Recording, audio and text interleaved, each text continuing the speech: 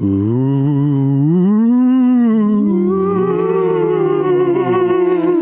a world where anyone can lose their ranked positions in their video games. In a world where skins cost way too much money. In a world where we are the Knights of the D-Pad. That was pretty good. That was decent. Yeah.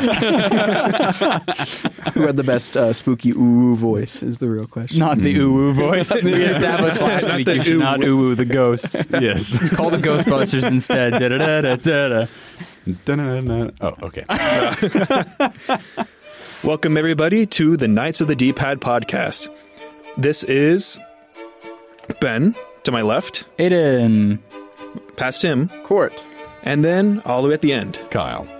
Hey, guys. I was about to correct you and say Aiden's to your right, but then I realized that I'm... Your other Yeah, right. yeah. He's your right. I'm struggling. He's to my right. Your other right. Unfortunately, viewers, listeners, you don't know that Jason is absent today. So, if anything sounds terrible, it is entirely our fault. And not Jason's fault Not at all. Jason's. Not Merlin. Merlin Guys, is- please do not is flame on a Merlin different in the mission. chat. Merlin has more important things to do right now, but the podcast goes on because Halloween is coming up. Mm-hmm. That's not why we're like wanting to record. We're wanting to record, but like Yeah. the The show must go on. show always must go on. Exactly. But we do miss him. We do miss him. He's here in spirit, which I think is fitting, And in editing. and in editing. He's still doing Hi, that. Merlin in the future. Hi, future Merlin. Hi, future Jason. Please fix my audio levels. Please fix my life. I don't think he can do that in post.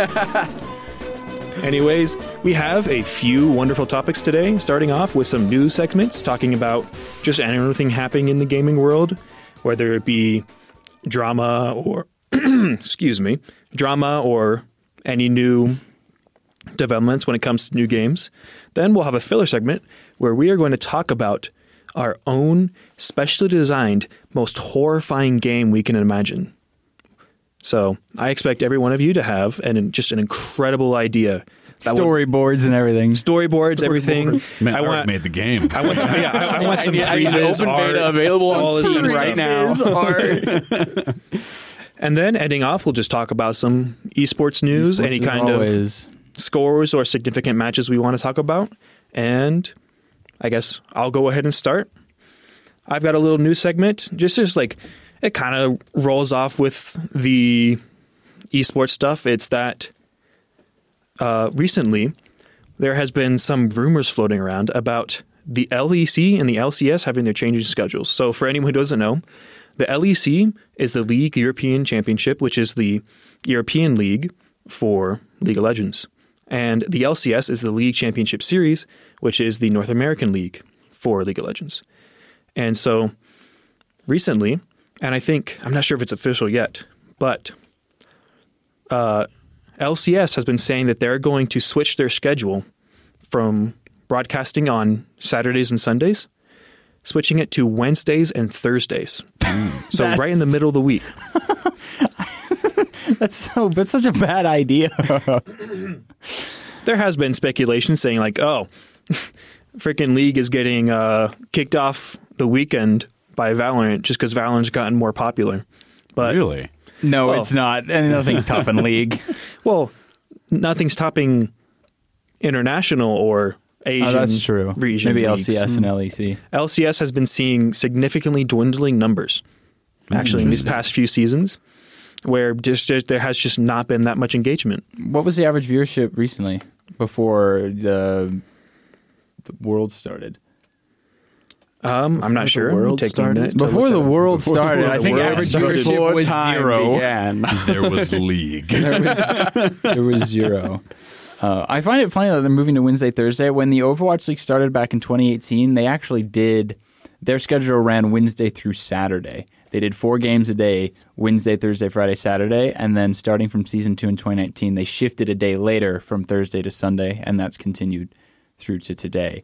It was really weird having, like, Wednesday games because Thursday and Fridays sometimes are a little weird, but if it's like It's like a 1 o'clock time slot. It's a Wednesday afternoon. You're like, what in the heck is going on here? Everyone's at work or at school. Yeah. So it's going to be very different. I've seen lots of reviews and like comments, people saying, "Oh, I'm just gonna in the middle of my shift at work, I'm just gonna put it on in the background and do whatever." And Well, yeah, I mean, if you care about it, you will do that. yeah, and so like the LCS usually starts somewhere around like 3 p.m. ish. And so it'll definitely be right in the middle of most people's work days. So it'll be very interesting to see how viewership either dips or rises based on this new streaming schedule. But it kind of coincides with what the LEC is doing to change their schedule. So starting next year, the LEC, the League European Championship, is going to be doing a very weird change. Oh, no. To their schedule. So League usually runs with 2 splits of regional leagues, and then the MSI, which is the mid-season invitational, which happens like in between the first and second split, which is like a little mini international tournament. Mid-season tournament. And then there's the World Championship, which is, the big end-all, be-all. Yeah. And so LEC has announced that they're going to, instead of be doing 2 splits, be doing 3 splits. Well, they haven't announced, actually. This is still in the rumor mill right now. 3 splits. Why would you do 3? That's the question. So I don't know how it would fit. That's your question. I don't know how it would fit. Why would they do 3? Yeah. With the current schedule that has been set for a while now of spring split, MSI, summer split, Worlds, it would be very difficult, I feel. Where'd you even put it? Exactly. So I don't know. I'm thinking maybe because there is a little bit of a blank space after Worlds, but it's not that long. Well, I mean, at that point, it's like, all right, season's over. Start up the next one. Run it back. It would definitely. That'd be like if the NFL season started at the beginning of March. Super Bowl's the beginning of February. All right, roll it right. Here we go again. Yeah, no, 100%. It would be way harder for players. But so LEC, rumor has it that they're going to be doing a first 4 weeks will have basically super weeks. What? Where it means super weeks meaning Friday, Saturday, Sunday will all be broadcast days, and there will all be all these matches. And then after the super weeks, the top 8 teams, because there's 10 teams in total in the league. Yeah, the top 8 teams will continue on to playoffs, where you'll have it's not really so much playoffs, but more it's like a stage tournament. Yeah, kind of like because Overwatch League does that. Overwatch League has 4 splits where the first and third one has a tournament, a cycle tournament where it's just the 4 weeks of matches from those 2 splits had a tournament, and you're seeded based on performance. And then after the second split, you're seeded based off your performance of the first 2 for a mid-season tournament, and then the fourth one, anyone who is not is who you seed for the play-in bracket. So it's 4 makes sense because you just make 4 short ones. But if you do 3, is their third one going to be the same length as the other 2, or is it going to be a speed run? Yeah, here's the thing. I have no idea. So it could be in the rumor mill. Yeah, there's definitely way too many rumors right now to confirm anything yet. You love rumors. But rumors are the best. I'll tell you what, especially in esports world. So much fun. But anyways, so after the 8 teams continue on and the 2 bottom teams get kicked off, then you'll have what they describe as a GSL style playoff bracket. What? So GSL, it's kind of it's a very unique style. It takes definitely some learning to understand how a GSL style bracket works. Mm-hmm. But it's basically a triple to quadruple elimination bracket. Huh? Where it feels with just the sheer number of games, it feels kind of more like you're just playing in group stage, but it's still technically a bracket. With only 10 teams? How many teams? With 8 teams? 8 teams. Why would you need a quad bracket with 8 teams? It's like they're trying to cut it down as fast as possible. Yeah. It's at that point, you just do single elim. If you want to cut it down quick, do a single elim. In and out. One and done. Yeah.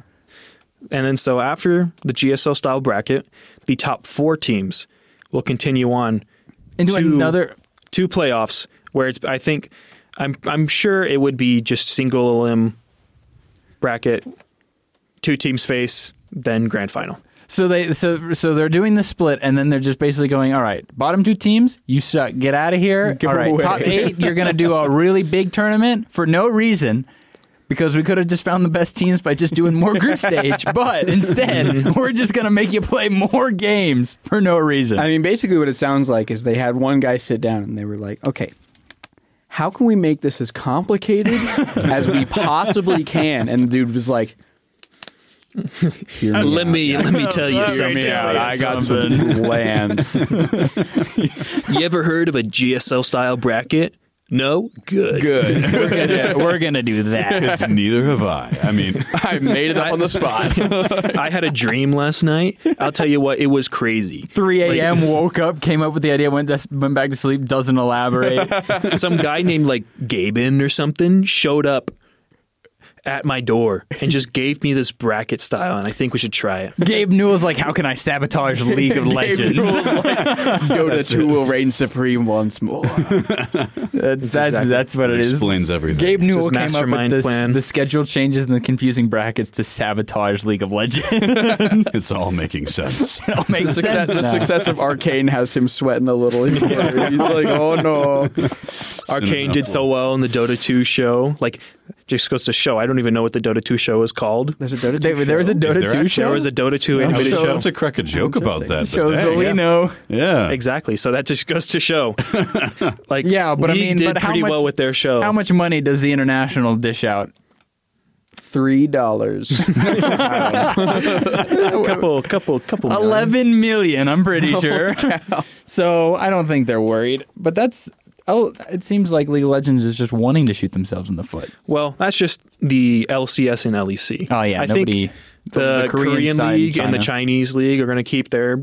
Well, yeah, you don't relatively mess same with the sca- best teams in the world. You just mess with exactly. the ones that get knocked out immediately, right? Right, like they're just using this as a testing ground because they know nobody cares about. Well, I mean, maybe not nobody, but They know that it's going to have no really big impact because they're like, even with the normal schedule, they were getting knocked out anyway. So let's just mix things up. Maybe it'll work. Yeah. Something will happen. Something. It'll catch fire. It'll all come tumbling down. Oh man, Bye, League. It's nice knowing you. But speaking of companies and everyone shooting themselves in the foot, why don't we talk about Overwatch? My goodness. Yeah. So Overwatch. So first, I want to say some good news. you finally I got think- to play it? Yeah, well, I finally got to play Bastion. I've been waiting. Yeah, I Court was unlocked really my excited sweet on robot Monday boy. when that happened. My little ball-capped lad. Yeah, I unlocked Bastion between the times when they removed him and put him back in. Oh, it's a congratulations! You get this here. You unlocked redacted. Exactly. I got like the screen. I'm like, oh sweet. I go to the hero menu. Doesn't even I exist. scanned the whole thing like 5 times. I'm like, where is Bastion?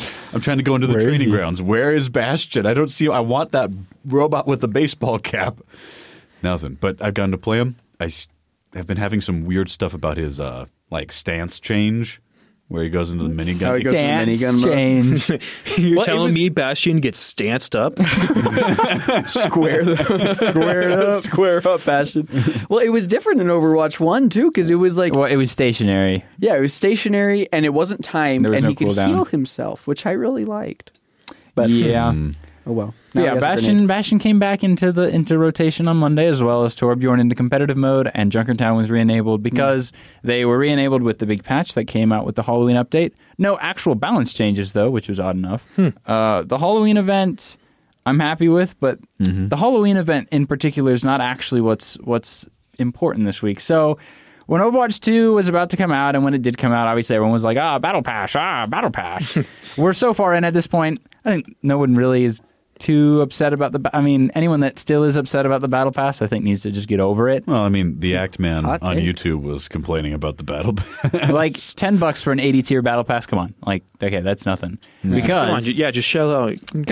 what Just give Blizzard your money. what Blizzard decided to do, I mean, we'd already seen the cosmetics that they were selling in the store for not ideal prices. And they were old Overwatch 1 cosmetics. And they were old, but you could buy them with like legacy tokens from Overwatch 1. It was but they weren't skins. They weren't like new skins. They were just kind of like, okay, whatever. Yeah. Halloween event starts on Monday, and here come the new skins. Kiriko's got a cool skin. Junker Queen's got a cool skin. And the way that most of these cosmetics works, they come in bundles.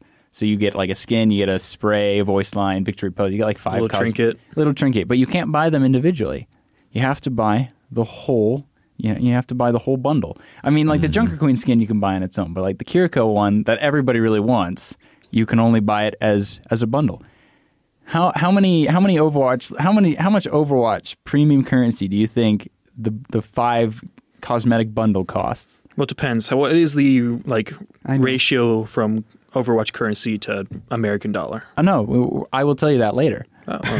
Well, for perspective, to buy a battle pass with premium currency, it's 1,000 premium tokens. 1,000 tokens is a battle pass. Okay.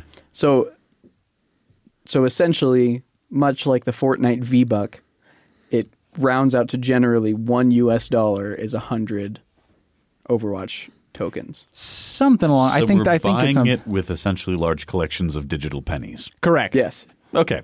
Fair enough. I love cryptocurrency. So this Kiriko bundle.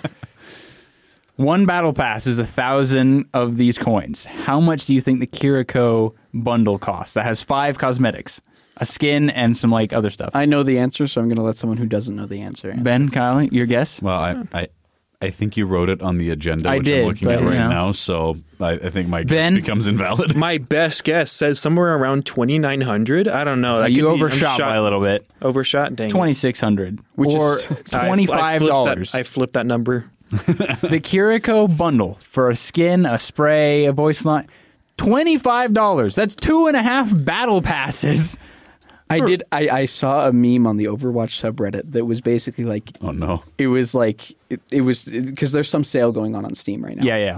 And the meme was basically, okay, like listen, you could get the Kiriko bundle, or you could get like Doom, Skyrim, like Outlast, like a whole like one of the Fallout games, like a whole bunch of these games that are all the Witcher 3, all of these games, and still have $3.50 left over. It was just like, oh no.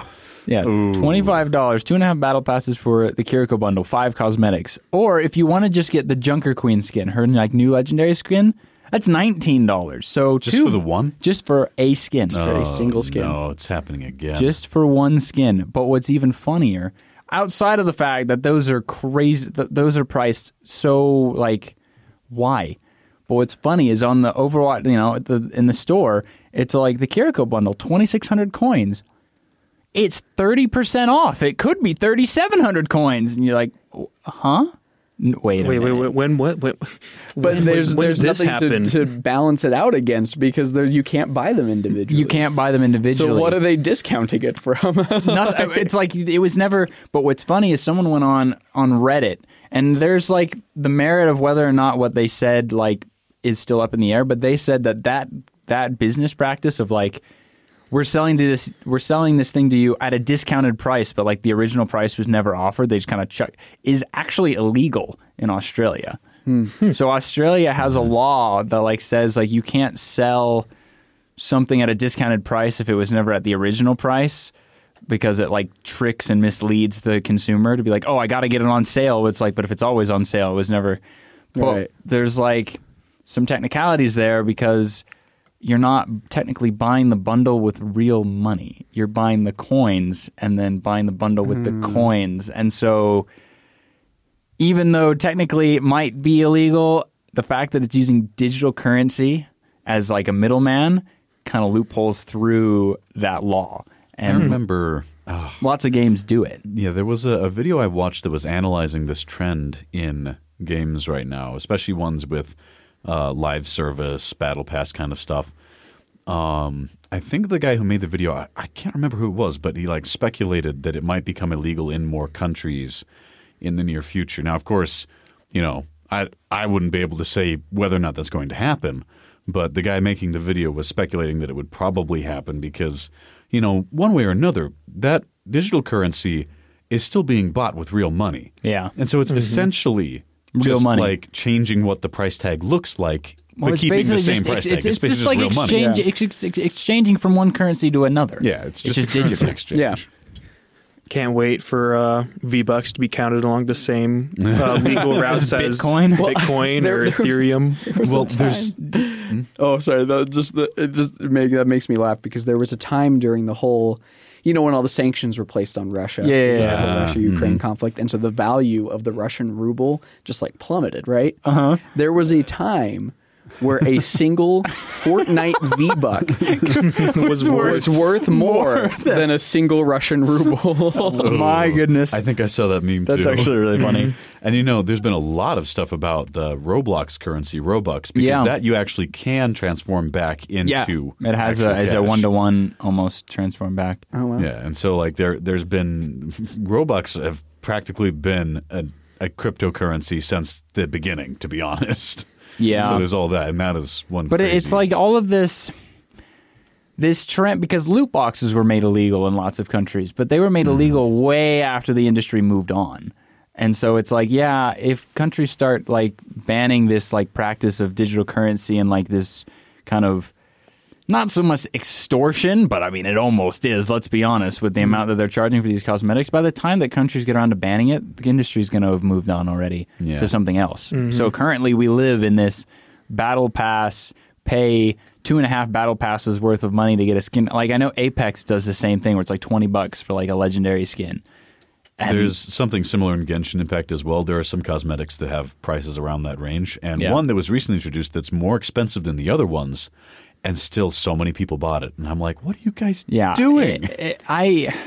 Do we think that this is good, that this practice is good for the gaming industry? Okay. Hello, everyone. Welcome back to your weekly session of Court shills for Fortnite because he's a sim for Fortnite. But Court shills for Fortnite. But I think, honestly, Fortnite does it right. Like, if there is a company that does the whole battle pass and the like cosmetics store in the least predatory way, it would be Epic with Fortnite. Because, like, the cosmetics, while still ridiculously overpriced, are less ridiculously overpriced than other companies. And unlike, like, they do sell things in bundles, but they sell everything individually. Yeah. You can get everything individually, and then the bundles will, like, take the total price of if you bought everything And just add 'em up. individually. And then, like, subtract some to encourage you to get it in the bundle. And it's like, there was a big thing about it a little while back because Halo Infinite has also just really horrifically predatory prices, right? Mm-hmm. And they made this whole post about how it was like, okay, for $20, you could get a single Halo Infinite like armor set and coating, like for the armor set. It was like, or in Fortnite for $20, you can get Boba Fett, his staff, his jetpack, and his ship, and like an emote, and like the full and a loading screen, like the whole Boba Fett set when they did the crossover for Book of Boba Fett. Yeah. And it was like, is that still a lot of money that you probably shouldn't pay? Yes. But is it a better deal than $20 for a single Spartan? Yeah, but see, that's the coating problem. and Is armor set? like, oh, but it's not as bad as this one. It's all bad. It's all bad. It's all bad. It's all bad. Having to pay $20 for anything but just we go back 15 years ago, $20 got you a game. No, exactly. Yeah. Remember when they first started selling cosmetics and it was like dirt cheap? You know, like you want this epic ghost flame to follow you around on the map? $2. $3 tops. $2 in most places. Like, I genuinely think that like skins and stuff in games should be $5 Tops. Like a single skin should be $5 and bundles 10, no more. Yeah. Because it's like 20. Like, why? If the battle pass itself is $10, why are you charging $25 for For a single skin. for a single bundle? I think, in my opinion, just because there are certain games that are free to play, I'm okay with higher prices for skins and cosmetics, because if it is free to play, then that means there technically will be a certain population that does not buy anything. They just get their freebies and they are happy. And so then you have a certain population that gives you no additional revenue. And so you have to make up somehow, and that is by jacking up the prices for people who do buy cosmetics. I guess that is true. Yeah, I think that they do. They by jacking the prices up so high, though, they do lose that middle ground of players. Yeah. Who would buy a $5 bundle or a $5 skin or a $5 bundle, who are never going to spend $25 on the same bundle. There's a middle ground to be found there. Yeah. Fortnite is currently the closest to that, I think. But And I also think you could just have some lower quality skins for cheaper. Or honestly, not lower quality, we get different tiers, ones that are more elaborate versus less Overwatch elaborate, has that. Overwatch has their common, their epic, their legendary, and I guess now their mythic skins. But it's all the common skins. Nobody is going to pay any amount of money for a common skin because it's literally just a recoloring. People are only going to be paying money for these legendary skins that overhaul them visually. Because it's you could put these basic skins on sale, but if they're any more than $1, no one's going to be why would I care for a blue version of Lucio? I don't know. Maybe that might look pretty nice. That was kind of the. I'd pay $20 for blue Lucio. Blue Lucio. Common skin, $20. That was kind of the appeal of Overwatch 1's original loot box system, was because while I think buying the loot boxes was potentially problematic, you would get loot boxes every time you leveled up. Yeah. And and so I recently went back through and linked my old Overwatch 1 account with my new Overwatch 2 account. And I didn't realize how many just random skins. Yeah, you get random stuff. Because just whenever you level up, you get a loot box. And that was how Overwatch 1 worked. And so I never spent a dime on Overwatch 1. And yet I still had a pretty decent. I found some skins in there that I didn't even know existed, and I was oh, but I have them. Cool, I can be Cyborg Soldier 76 now. Yeah. But with this one, there is no way to get these skins without paying real money. Realistically, and that's the biggest problem that everybody has is not only are these skins really high priced, there's no way to effectively and realistically earn enough credits to buy them. So it's the max amount of premium currency that you can earn in a season is 600 if you do all of the weekly challenges. If a skin bundle costs 2,700 and you're only earning 600 every 9 weeks, you gotta wait a whole nother year to even try and buy that skin again. Yeah, because you don't get any premium currency from buying the Battle Pass. You don't get any from leveling up. You only get it from completing the weekly challenges. And this is something where I think Genshin Impact actually sets a better example than many other games, because compared to a lot of other games, by a wide margin, they are quite generous with giving their premium currency. They really are. Kind of.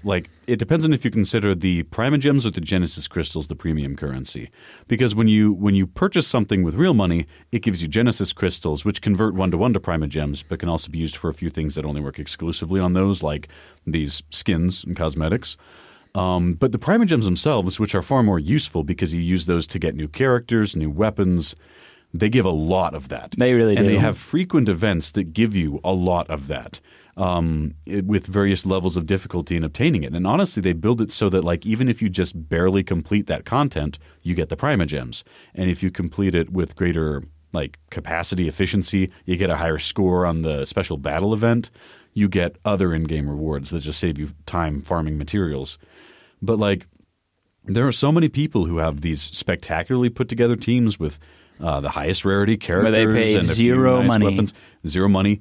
I myself have dropped only $25 on the game, and I still have a ton of really good stuff. Hey, you stuff. get the Kiriko bundle with that. or I could get this one other skin. stuff. You can get one skin and a couple other cosmetics as well. Yeah. But I would like to point out, a lot of people seem to be very caught off guard about this, and admittedly, it is quite a departure from Overwatch 1. But I'd like to point out that Overwatch 2 comes on the same launcher as Diablo Immortal. There you go. That's not a coincidence, guys. We should have seen this coming. We should. The clues were all there. Yeah, How couldn't we? Why didn't we realize? Yeah, see, that's the real scary story this Halloween, guys. Is Diablo Immortal. Oh man. Did they ever get around to fixing that, or is it still just as terrible as it was? I have no idea. Because I didn't follow up with that story after it came out that man spent thousands of dollars to max out everything. Well, no, he didn't even spend thousands of dollars to max out. Okay, so it's like there's these different like rarities of gems you can get or something basically, and he wanted the highest rarity of gem that you can get from these like in-game purchases and stuff like these. And he just wanted, I believe he just was trying to get a single one. And he spent like $10,000 before he got a single one. No, he spent $10,000 and didn't get it. He never got it. Oh, was that it? After $10,000 of microtransactions, he didn't get it. He got a whole bunch of stuff that was basically useless. The game requires you to have high rarity items in order to progress past certain checkpoints. Oh, it sounds like a mobile gacha game.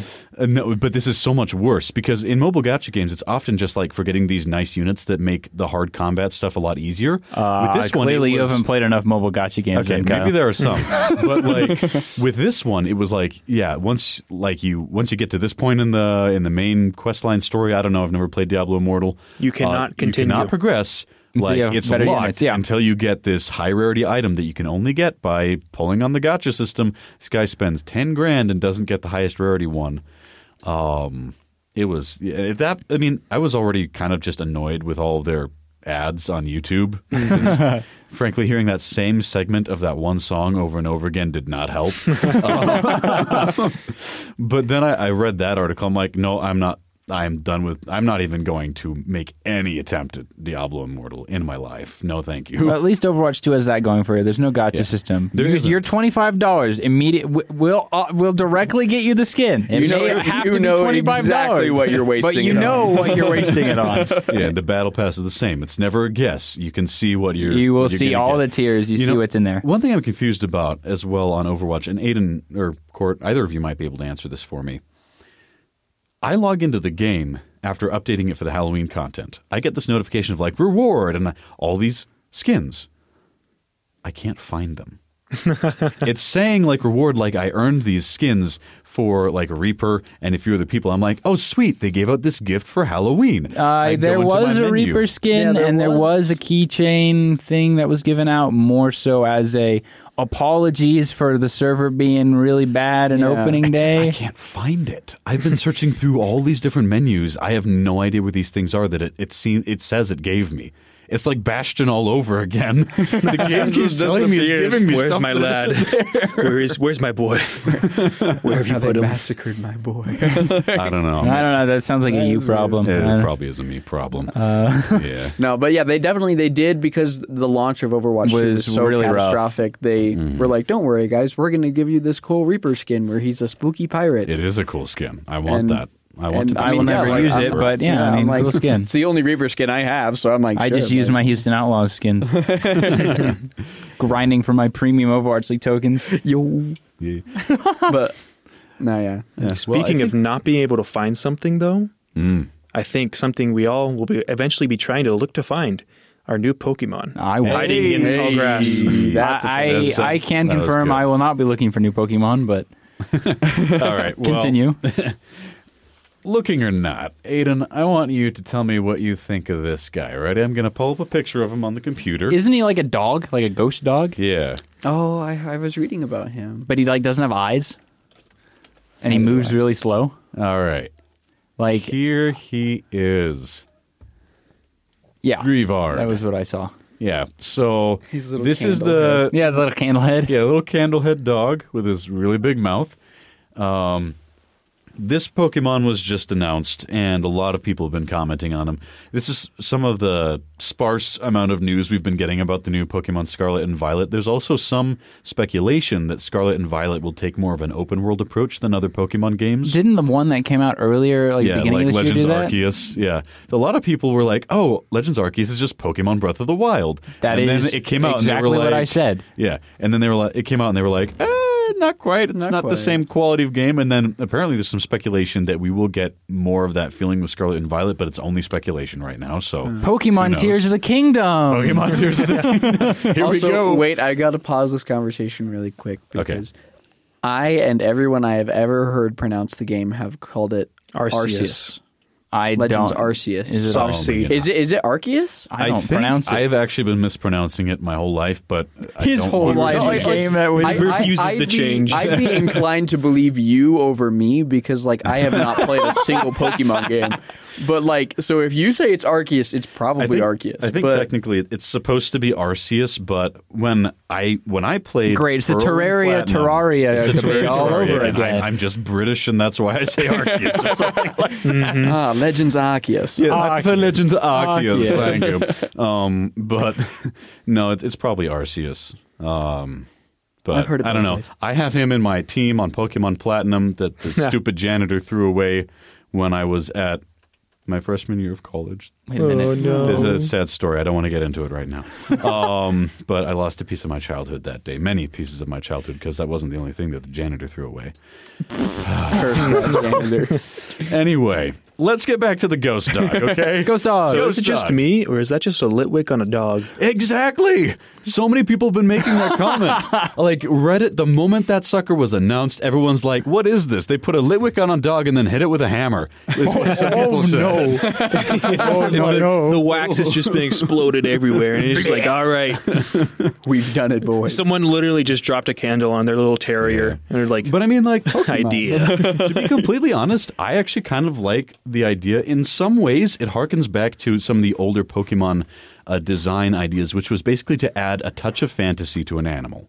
Yeah. With some of the older generations of Pokemon, that's really what it was add a touch of fantasy to an animal. And we've got that here. Now, admittedly, it's a little too similar to Litwick with the candle. I'm sure there was some like visual things they were trying to go with, some themes and stuff, but I'm like, that's a little too close. We already have Litwick, and it evolves into a very popular ghost fire Pokemon whose name I am blanking Candidate. on. Huh? No, not the last one in the chain. The Chandelier one. Lumiere. Be our guest. Be our guest. But anyway, which was actually one of my favorite sets of Pokemon in Gen 5. Because I too love Lumiere. Yeah. Lumiere was the best part of Gen 5. I loved him in the live action Beauty Changed and my the mind. Beast. Chandelure, yeah. To be completely honest, That's almost Lumiere. Yeah, right? To be completely honest, I wasn't like the happiest with some of the design choices in Gen 5 for the Pokemon, but they had a few bangers. But yeah, this one is neat. Some of the footage shows him like sticking out a pretty long tongue, but not as much as like Lickitung or anything like that. And yeah, we have our little ghost dog. That's about it. It's not that big of news. Well, yeah, because the game's not even out The yet. game isn't out. I mean, he's a fluffy boy, and that's all I need. But I think something we can talk about, though. Yeah? Do you think Sprigatito should stay as a quadruped? I want it to. I've heard, though, from a guy who really closely follows the leaks that it won't be, but that the biped is actually like a good design. Like it actually looks interesting and cool and not weird and lame. Which is cool, but it should still, it's a cat. Yeah. It's I want a cat. I want should its feet to a stay cat. on the ground. I don't care if it's the most generic like green lion. I want it to stay on the ground. It's literally just a lion with a With no crown of courage. leaves. Oh, man. Yeah. A zero courage lion. Zero courage lion. I do have another news topic, though, if we want to move on from Scarlet What do we Violet. got? Throw it at me. Right. So CD Projekt Red Oh, yeah. announced that they are collaborating with another studio called, Fool Timing? Goodness. Huge. Hold on, Anyways, they're hold on. remastering. Yeah, they're remastering The Witcher, the first Witcher game, in I saw Unreal that. Engine 5. Oh, wow. Why didn't they just use NVIDIA's remastering tools? Yeah, come on. It's just like, Because they don't listen to this podcast. Exactly. It was their mistake. They would know. It was- like this hasn't already been in production for the last Long time. year or so. Scrap they everything. say We're this- using NVIDIA instead. They're like, yo, you guys watch the latest episode of Knights of the D-Pad. We got to scrap this whole project. Scrap the whole thing. They're just like, man, all that work. This will be easier anyway. So, they're working. Where is it? Oh, dang. Fool's Theory. Fool's Theory is A who worse they're version of partnering game with. theory. Of course. But they're partnering with it to make a full remake. So it'll be like from the ground up, a full remake of the original Witcher game. Oh, so it'll be like a Final Fantasy remake where it looks nothing like or plays nothing like the original, but it just has the name slapped on there. Well, I mean, like, we don't know how different it is, but we know that they're essentially going to recode it from the ground up. The mechanics might be very similar, but it'll probably have... It's probably similar to what they're doing with coding. the remaster of Knights of the Old Republic. Probably. Yeah. Like, I'm guessing they're going to try to stay pretty faithful because The Witcher has always been praised for its gameplay. Oh, yeah, there'll be it's a pitchforks lot more if they mess with it. tactical. You know, you got to, like, research the weaknesses of your enemy and use the game mechanics to exploit that. So... Is it going to be another Witcher 3 where every single blade of grass has its own physics sim? It's Unreal Engine. I don't know if Unreal Engine goes that far. We got to wait for Unreal Engine 8. That'll do it. We're only on what, 5? We got a few years. I'm pretty sure that's what the universe is running on is Unreal Engine 8. That's God's got it booted up on his PC. It's like Unreal Engine 8. Here it is.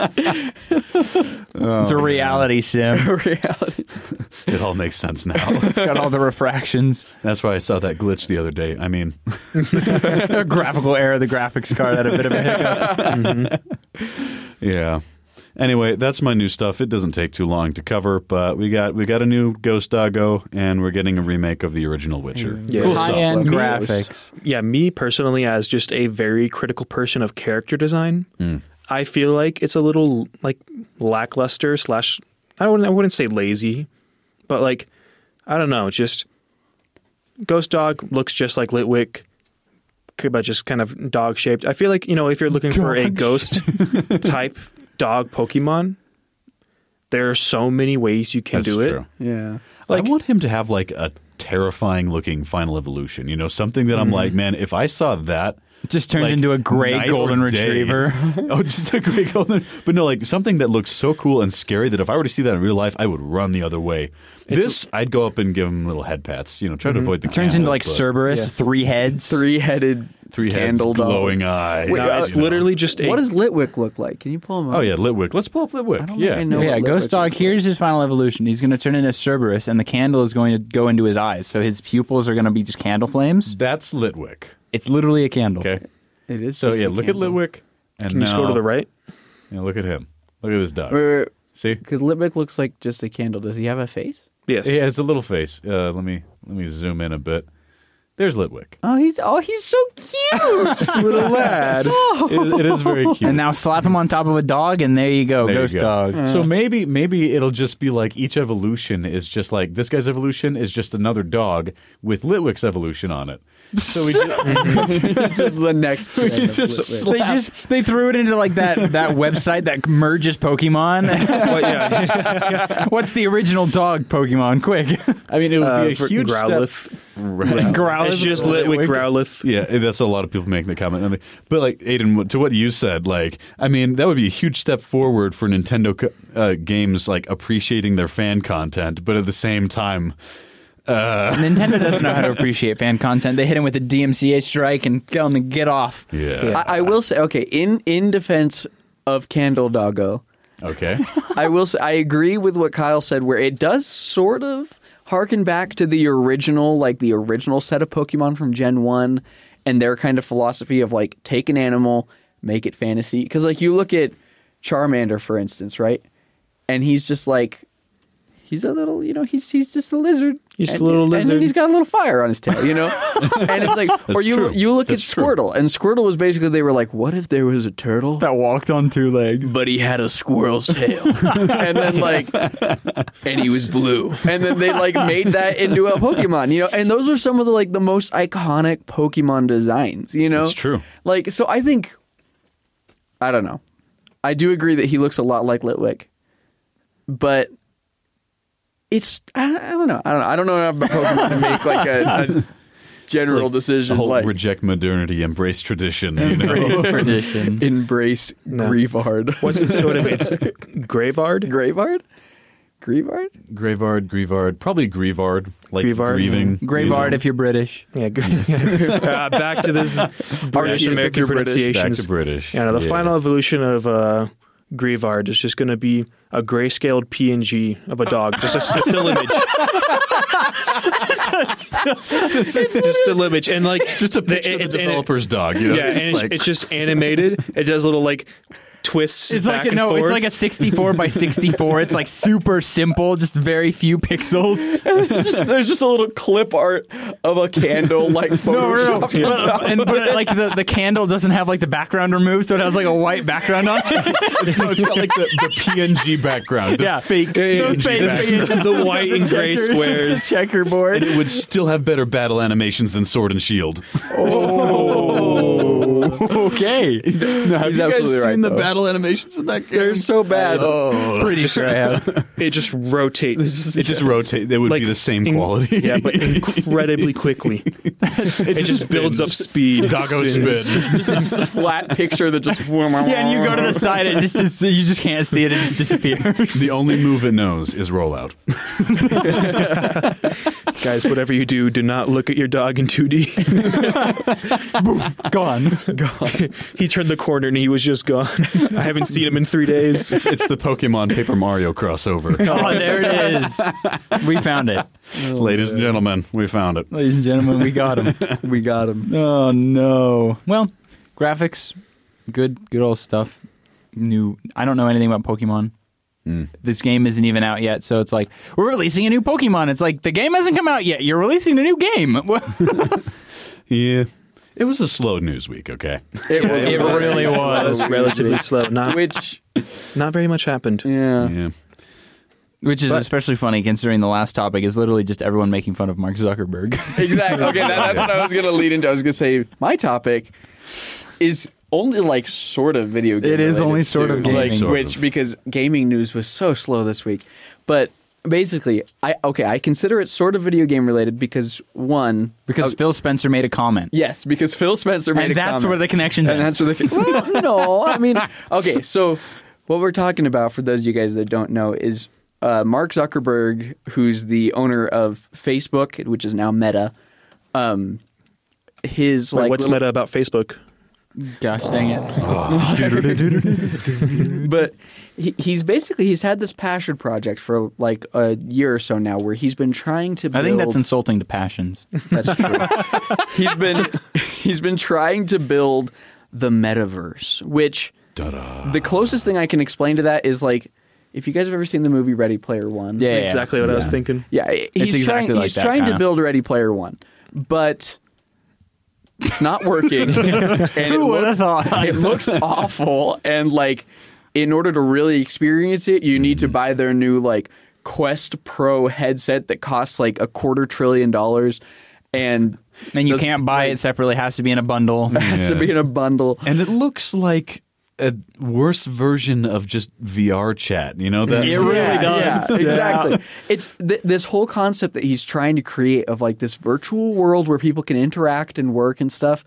I'm like, that's good on you, Mark Zuckerberg. But like, Who's going to use that it? has existed since like 2015 when Second Life came out. Like that was even earlier. I mean, they had Second Life in like the original like episode runs of The Office. Like it's like That's right. it's so old. And then they've got things like VR chat, which I'd does rather play VR chat than do the metaverse. exactly. It seriously. does everything the metaverse does, but way better.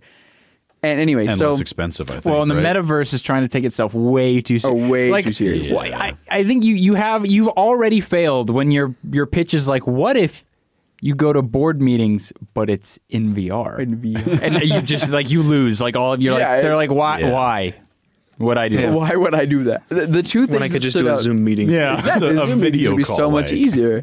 The two things that really stood out to me about this were two articles that I read. One was an internal memo from like a Meta like higher up to her employees that was basically like, guys, this sucks. that was basically the gist of it. Guys, I think we might have made a mistake. TLDR, it sucks. I mean, she was like, guys, we are being paid to like make this tragic product, make this thing and to make it enjoyable, and we all hate it. And it's just the thing was basically we've got to fix something because everybody hates this project and no one enjoys playing in it, doing anything in it, and they're and we're being paid to do so. No one's gonna buy this. You know what they need to add? Premium skins. Oh, the Battle Pass. The Metaverse Battle Pass. Don't give them ideas. I can't wait till I'm in my board meeting. Everyone's sitting around the table in their nice suits and everything, and I'm over here in my Lich King armor.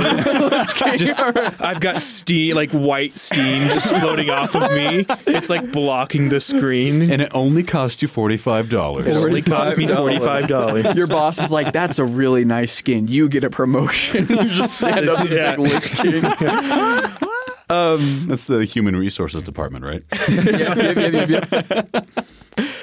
But then the other thing was Xbox head Phil Spencer came out in a. Phil Spencer was so. Yeah, he was look, I'm gonna be honest, this kind of sucks. Yeah, no, he came out in an interview and he was like, "Oh yeah, Mark Zuckerberg's metaverse. It looks like a poorly made video game." And that's word for word what he said. He said it looks like a poorly made video game, and he's basically the whole point of his interview and what he was saying about it. He's like, listen, maybe eventually the metaverse will become a thing, but that's not now. But it ain't it. This ain't it. I think honestly, for something like that to truly happen, I think it can't be in the hands of a social media, in the hands of Zuck, and it definitely cannot be in the hands of Mark Zuckerberg. I'm sorry, but that's just not going to happen. He doesn't have that same spark of fun that you would need to truly make this a success. He's wanting board meetings in VR. He's wanting board meetings in VR. It's too boring. Everyone goes to the internet for memes. That's just a fact of life. That is what it's for. You know what I feel like could pull off this project in half the cost and half the time? Gabe Newell. Elon Musk. Elon Musk. I mean, he did move it. I saw a tweet. He moved into the Twitter HQ. He came in with a box and a briefcase. Just moved in. I'm oh no. Oh no. Wait, did he actually? Yeah, I'm pretty sure. And the word is he's going to remove Twitter from the New York Stock Exchange. Wow. And he's going to make the code open source. Wow. It's Elon, listen to me. Scrap your plans with Twitter. Twitter's a terrible place anyway. Oh, you like Twitter? Twitter's fun. Well, okay, Twitter can be nice if you have the Dungeons and Dragons community because they're chill, but everywhere else is a war zone. So Elon, just scrap the Twitter, okay? You go to Mark Zuckerberg and spend the same money to buy the metaverse from him, and then make it an absolute playground, just tons of fun. It'd be full of anime and memes. Exactly. Full of anime and I memes. failed to see a problem with VR this. chat. Where's the problem there? So VR chat mixed with Fortnite. But board meetings. That I want to attend my board meeting as Goku Zuckerberg. I want my board, and I want it to be a battle royale. Whoever wins is CEO for a week. I just hit a clip on my boss. I snipe my boss from 20 in meters. The board. Whoever wins is CEO for a whole week. All right, let's do this. Practicing my one by ones in the break room. The pump shotgun out of a vending machine. See, Zuckerberg, here it is. Stop doing what you're doing. Make battle royale board meetings in VR. All these people in charge just need to start listening to our podcast. I think that is such better life decisions. That is what we've established. So much money. Is that we have just way better business ideas than most. Honestly, what are we doing making a podcast? We need to make our own multi-billion-dollar company. We need to make the metaverse. We just need to make our own games. Yeah, there we go. There you go. Wow. Battle royale. Speaking of making your own games. Segue. Oh, wait. Before we segue, even though I hate to interrupt that perfect segue. That was a good segue. One more thing I want to say about Mark Zuckerberg's thing. Okay. Is that I just was reminded of. But, okay, so the big thing that he just announced most recently that was their big oh, this is going to make the metaverse so cool. It's the Sweet Baby Rays. No, is that he's the avatars will have legs now, and they'll have legs, and so and when did Wii Sports have me legs? Let me see, 2008. But he's so they showed off this video right at this big his avatar conference. looked terrible. Oh no, yeah, it did. But they showed off this video of him and this other avatar, and they were jumping around, doing all this stuff with their legs, and people were okay, that's not really that cool, but I guess it's kind of cool, maybe An improvement. And then they talked, and then like there was like a thing where like afterwards, a spokesperson for Meta came out and was like, "Oh yeah, also like none of that stuff that you guys saw with the legs was real. Like we don't actually know how to make the legs work yet. we just like recorded some video with motion capture and then put it in there. And we're like, look, legs maybe. I don't know." So it's about as fake as many people's Facebook profiles anyway. Yeah, exactly. Yeah. So it's like they're promising things that they don't even know how to achieve yet. Oh my goodness. It's great. I mean, I feel like we'd have the technology for it. You just strap something to your ankles like the controllers you hold in your hands, and there you go. Yeah. It's not that hard to do. Just set up a Kinect. We can rebuild. Like, come on. Technology. We have the tech. We're literally, I mean, it wasn't like, I mean, the Kinect technology. Oh, man. That was so creepily in sync. That was so funny. Speaking of creepy. Right. Have y'all ever... Now we'll really transition. Another good segue. Hey, we're jumping out of the normal timeline. We're playing some 4D chess here, and I got sent back to the 32nd dimension, but that doesn't matter. Anyway, we wanted to let you guys know that we are coming up with scary games that would terrify us. This is going to be stuff that might scare you. Don't listen to this podcast in a dark room alone. That is not recommended. So anyway, fun. We're not going to go overboard, but it could be spooky to you. Anyway, little warning. I got to head over to the 84th dimension, so back to the normal timeline. Have y'all ever thought about what would be your most personally horrifying game? Well, I have for this episode. You have? I only did because none of us have horror game experience, so there was no other way to connect to Halloween. Actually, I have a little bit of horror story. Game I actually started writing out design documents for a series of horror games back in high school. Oh, you just dug them up for today? No, because I realized that like the they already exist. No, but the theme for this game segment, right, is the horror game that would truly terrify you. Oh, you were creating one for the masses. And those ones I was creating for the masses. Yes, this is something that I had to delve and plumb the depths of my soul to find out what would truly He had to find himself me. in a dark place. Yeah, and I did, and I've come out enlightened. Or darkened. I'm not sure. So wait, really quick. Let's give people listening some context. So we got together to plan for this episode, and we were like, we need to make it spooky Halloween themed because it's Spooktober, and we were talking about potentially like trying out some different horror games like Phasmophobia and different things like that. And then I don't remember whose idea it was, but it was a good idea.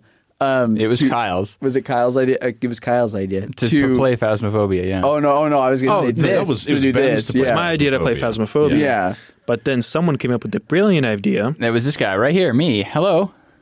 It was Kyle. No. No. Yeah. Anyways, thank you, Kyle, for your incredible idea. Of course. It was hardly an effort for me at all. Anyways, Thomas Edison, freaking what's the guy named Tesla? Nikola Tesla. Okay. Yeah. Anyway, so the idea was if we were to be given like unlimited resources and create a video game that would be the most terrifying video game for us specifically. So not just like the masses for you, but us. For us, like each one of us individually. What would it be, and why would it be so scary to us? So anyway, that's what we've been working on. We all have various degrees of like depth here. I'm sure that like someone's gonna bust out some storyboards and some previs, and others are gonna be like, "So here's this concept." Yeah. But anyway, that's what we're doing. Yeah. So I think. It's a pretty generally good idea. Okay. And that's because I spent some time, and I've been doing this for a while now. Like, what makes a horror game horror? Like, what is it that... I thought for a second you were going to say, what makes a horror game horrible? You like misunderstood the entire line. He's like, horrible game? Yeah. Oh, okay. What makes a horror game scary? What is it about gameplay in this sense that just like fills you with dread, makes your arms lock up, and you're barely able to move the mouse around to do whatever you're trying to do? Depends on who you are. Depends on who you are. Me, personally, I will lock up and not be able to... when he loses a league game. Yeah. So my first thought was, it is an LP loss simulator where it just shows my LP going down -15, -13. And I'm just looking, Lost with your eyes open. watches my rank is like diamond, platinum, gold, bronze. It's truly immersive experience. That's pretty funny. No, but then I actually thought, so one of the things in horror is that the first and generally the easiest thing to apply is lack of information. Yeah. Where you are told and given a certain task, that's like the second one, is you have to have a task to complete. If you don't have anything to complete, you just lose all motivation to play. Yeah, it's just a walking simulator. It's just a walking simulator. And you just so happen something scary will happen, maybe. And so giving a task to complete, but then not much information on how to complete it. So say you say like get from point A to point B, but for some reason Your legs gate's don't closed. work. Your legs don't work. The gate's closed. You were too hungry. Your legs broke. Exactly. Your legs broke. So then you have to use your own information that you have to find to complete whatever scenario it is. But then, there's any kind of horror elements you can have where it's dark, scary. Dark, yeah. How to make a horror game scary? How Make it scary. Step 1, make it scary. Step 2, profit.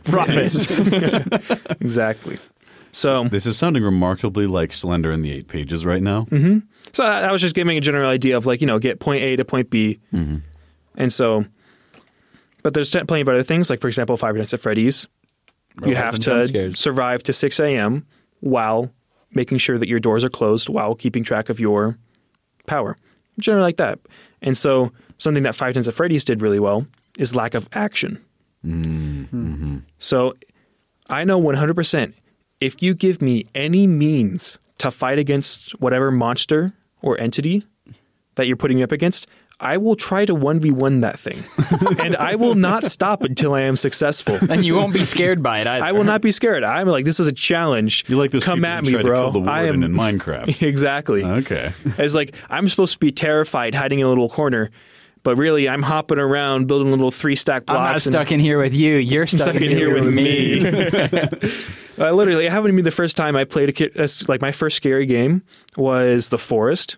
The one where you get attacked by like these cannibals. I was like, I got kidnapped and Shut up. Yeah, I stanced up. I was like, okay, no, I'm not running. You're coming. Literally, I'm not stuck in here with you. You're stuck in here with me. You were just Fun surrounded by fact, that fear game is and based dead off of men. my own life experience. I was once in a forest and attacked by cannibals. Wow. Wow. Anyways, That's so sad. so my first rule for my horror game is I cannot be allowed to 1v1 the monster. There will have to be a monster. And Only one. the second thing is I am terrified of heights. I don't know what it is, but just like looking down and seeing just like how far that is. Glass floor. Glass floor. I went to the big tower in Chicago, and there's like a part where you can walk out, and it's like this glass floor, and you can just see the 1,000-foot drop, and it's like, no. So, like, if I were to like hand you $1,000 cash, no, $10,000 cash, would you ride this? What is it called? The sky slide. Okay, well, here's the thing. A glass slide on the side of a skyscraper. I'm like, if I am like relatively sure it's going to be safe, I'm fine. But if it is under my own, like, You choose, you do it. Or if you I don't. choose, or if it is like due to like my own expertise or how I act, if it is up to me whether or not I survive or I fall or not, then I can't do it. Like if I have to balance on something, nah. And so like there was one game I played with a VR headset. Oh, is your game going to be VR then? That's going to go on. Where I walked out onto a plank. It was like Richie's plank experience. That's it right the there. one. You had to walk out onto a plank. I couldn't do it. I could not even like look over the edge. I don't know what it is. It's terrifying. And so I thought of an idea where it's like a VR game, and you're having to walk across a bridge, and there's like a monster behind you, and so you have to like get across this bridge. It's like a rackety, clanky old wooden bridge, Like an Emperor's New Groove kind Emperor's of bridge. New Groove kind of bridge. And the thing is, there's going to be like holes in there too, and Of like course. some of the planks will break, and you have to like take time to RNG based. not RNG. You can see, but like you have to really pay close attention because like there's a certain point if the monster gets close enough, you're going to start freaking out and start going faster, but you'll just end up breaking and falling through. Huh. And so I imagine it's just like y'all ever play. What was that game? It was a really good game. Fortnite. No. It was a choose your own adventure kind of style game, Butterfly Effect, where like there was like this group of teens up in the mountains. Oh my goodness, yes. Until Dawn. Until Dawn. Oh, yeah. That's Never what played is. it, but I know about it, a lot about it. So I'm just imagining it's just like an Until Dawn port where it's a VR game and you have to cross this rickety bridge in like the middle of like a dark snowstorm. And you've got a Wendigo behind you. Ooh. Sheesh. And like you have a certain amount of time to get as far as you can because like say I think like your best friend or something just got chomped. And it's the Wendigo's finishing with that, and then it's going to come for you. And so you have to book it across this bridge. And so, and I think, in my opinion, that will be a perfect like horror game for me. The crap out of you, yeah. Where I cannot, it's heights and getting chased by something that is also like huge for me. And if I can't fight it, I will freak out because like I can't do it. And so there's my pitch for a horror game idea. Interesting. Until Dawn developers, reach out to me. My phone number is. I think that's interesting. You know, you hit on something that I've always appreciated about Five Nights at Freddy's is as the series of games progresses, you actually get more and more vulnerable with each new entry. Yeah. Because in the first game, you have the blast doors. You were know. in just an enclosed office, yeah. In the second game, you don't have the doors. You have your mask, which is really just a disguise. The third game, you have no protection at all. You have to distract your opponent. I mean, you can seal some of the vents up top. So I guess there is that. In the fourth game, you're a child sitting on the floor of his bedroom. Yeah, like you get the doors back, but now you have to go to the door with that thing breathing in your face in order to close it and secure your own safety. And that opens the opportunity for them to come in from other places. And in the fifth game, you are walking up to the animatronics, opening them up and playing with their mechanical parts, doing maintenance while they could kill you. Like this increasing vulnerability, I always thought was a brilliant design mechanic. I am personally a huge fan of the Five Nights at Freddy's franchise. Like apart from the extended stuff with lore and music from videos, a gameplay perspective, they're really very well. Apart from Security Breach, they could some. I've heard decent things about Security Breach. I haven't played it though. It is a very glitchy. Yeah. Train wreck, nice. The glitches. Yeah, but apart from that, who would like to go next? Oh wait. Court has volunteered. This isn't me to go Nope, next. you're volunteering. Well, okay, yes, but no, I mean, sure, like I will. But I was just going to say something about Five Nights at Freddy's. Did you guys know that according to official? Did you know? Yes. But that according to official Five Nights at Freddy's lore, I just found this out a little while ago. The entire, or at least the original Five Nights at Freddy's game, and by extension, Security Breach, because it takes place at the same location, both take place in Hurricane, Utah. Yes, I read the book. Oh, actually, I've heard about this. I didn't realize that. Like, I was driving through Hurricane a couple months ago, and my brother, who's like a huge FNAF guy, was like, "This is where FNAF takes place," and I was like, "Look, there's the building." Like, I just thought that was really cool because look, there's Freddy. Stuff doesn't really usually get set out in Hurricane, Utah, or Utah. What? Yeah, like Utah in general. Anyway, unless they're filming a Western. Fun fact, fun trivia. Yeah. Aiden, your turn. No, you volunteered. Yeah. We're going in order. I think you volunteered. I think you raised your hand. I'm pretty sure you raised your hand. Peer fine. pressure. Let's do it. Fine. Wait. Ben, do you have a name for your game? Until Dawn. Bridge Simulator VR. Until Dawn VR Bridge Simulator VR 2023. Until the bridge collapses. Until the bridge collapses at dawn. In VR. Metaverse. No, what would be good? Just like The Bridge. just the bridge. The Bridge. There you go. Bridgie Bridgerton. Please don't call the horror game that. Bridgerton. Well, we have Poppy Playtime. That's true. That's true. I don't know, but that's terrifying. Poppy Yeah. Playtime, like that That's spooky. has sinister tones to it. Okay. Well, all right. Court. Okay, am I actually going next? Okay. Yep. All right. So here's the deal. I'm going to be real with you guys. For some reason, okay, I will get scared in real life by just about anything. I mean, like, I am like, spiders? No, thanks. You know, like, dark alleyways? I'm gone. You know, Yes, please. but for some reason, I want to fight. I want to fight some spiders. That's the reason I go to the gym, is so I don't have to run when I turn off the lights. See, that's why he doesn't like not fighting in games, because he's so good at it in real life. You know, he'll just square up against the monster. Yeah, if he went up against Slender Man in real life, he'd just deck him. You know, just one hit.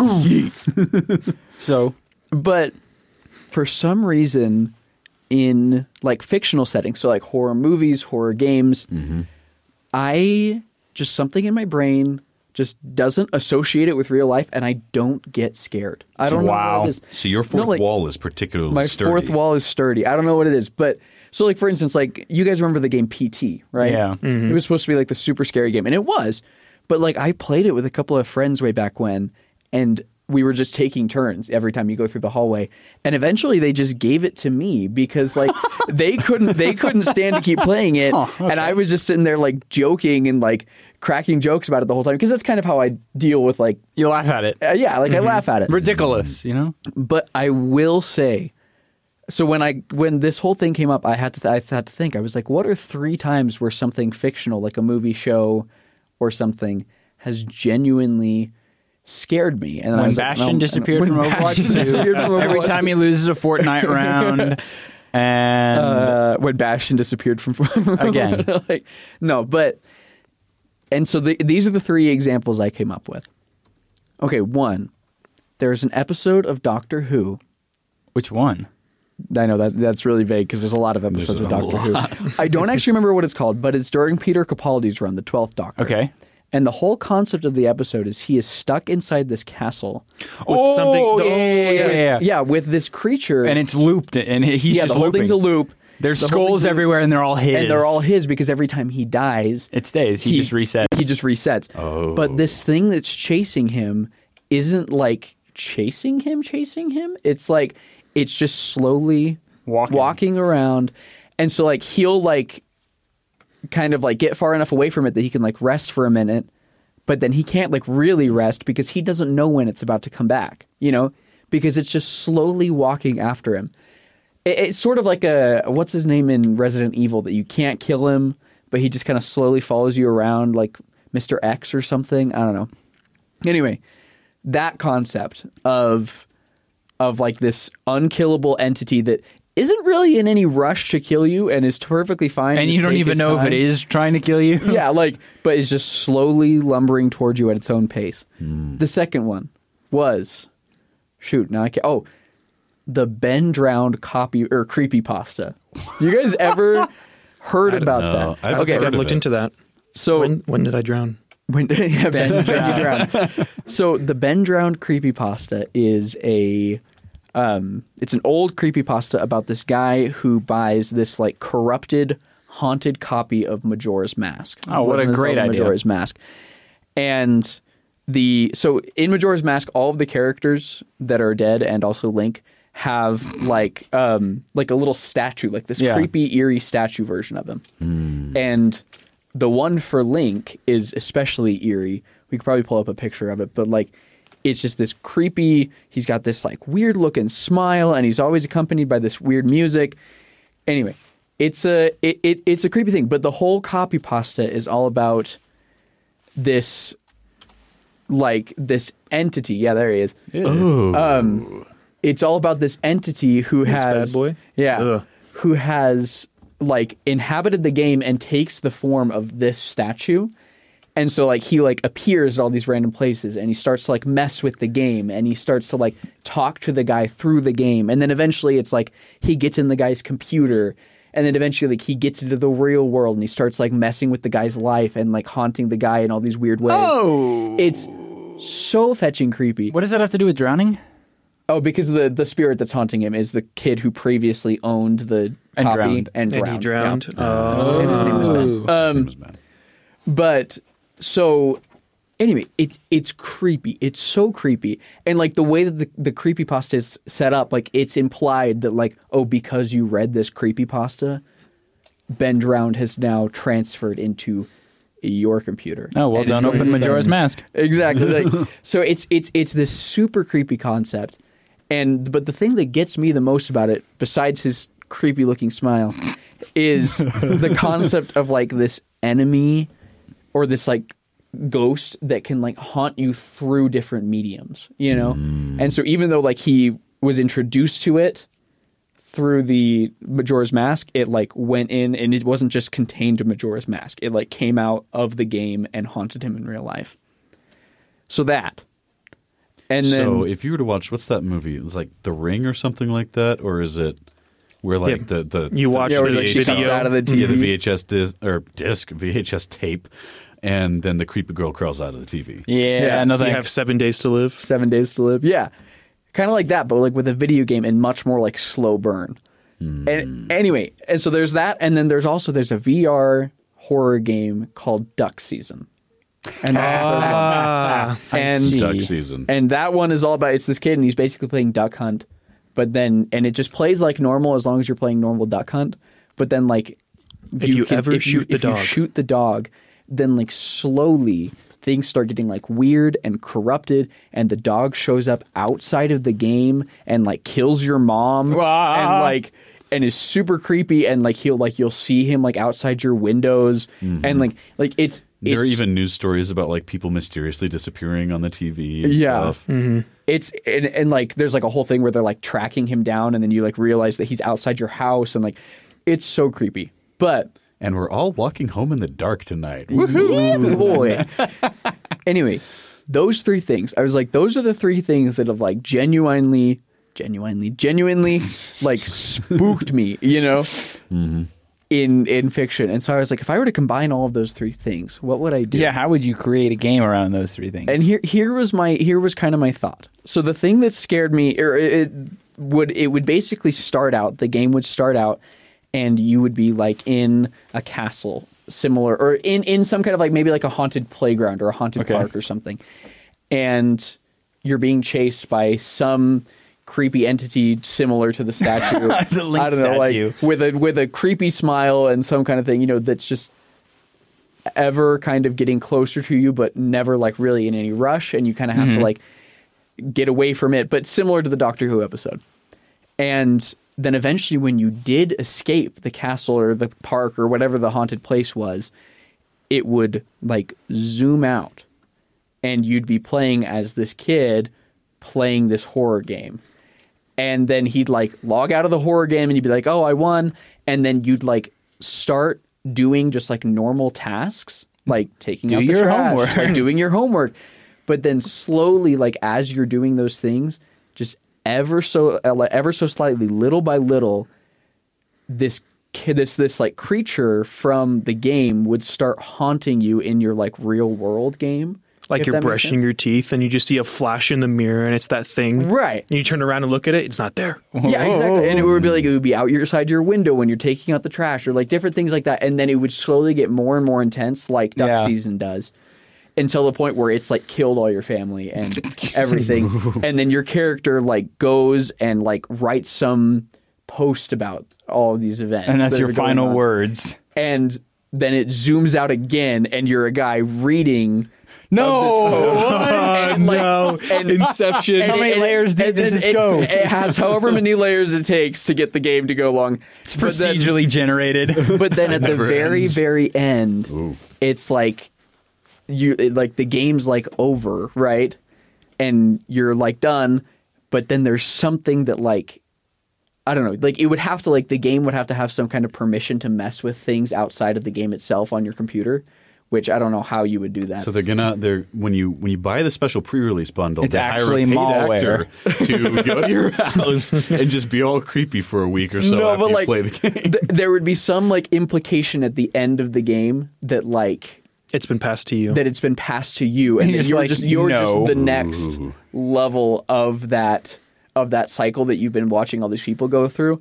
And then there would be like little things where like files on your computer will randomly open up with pictures of the thing. No. Or like text boxes will open up. And it'll like say your name somehow. Like they'd like look through the files and like find your name and like just like all these different little things until you go back. Would have to be a virus. The game it would have to have some kind of elevated privileges on your PC. It would basically have to ask for administrator access before you started it. This is actually this reminds me a bit of an SCP article where it's Mallow is the name of this app that you download, and it'll like Photoshop in this friend to like locations that you've been at. It like tracks you using your GPS. It'll take pictures of the location and Photoshop in your very own digital best friend.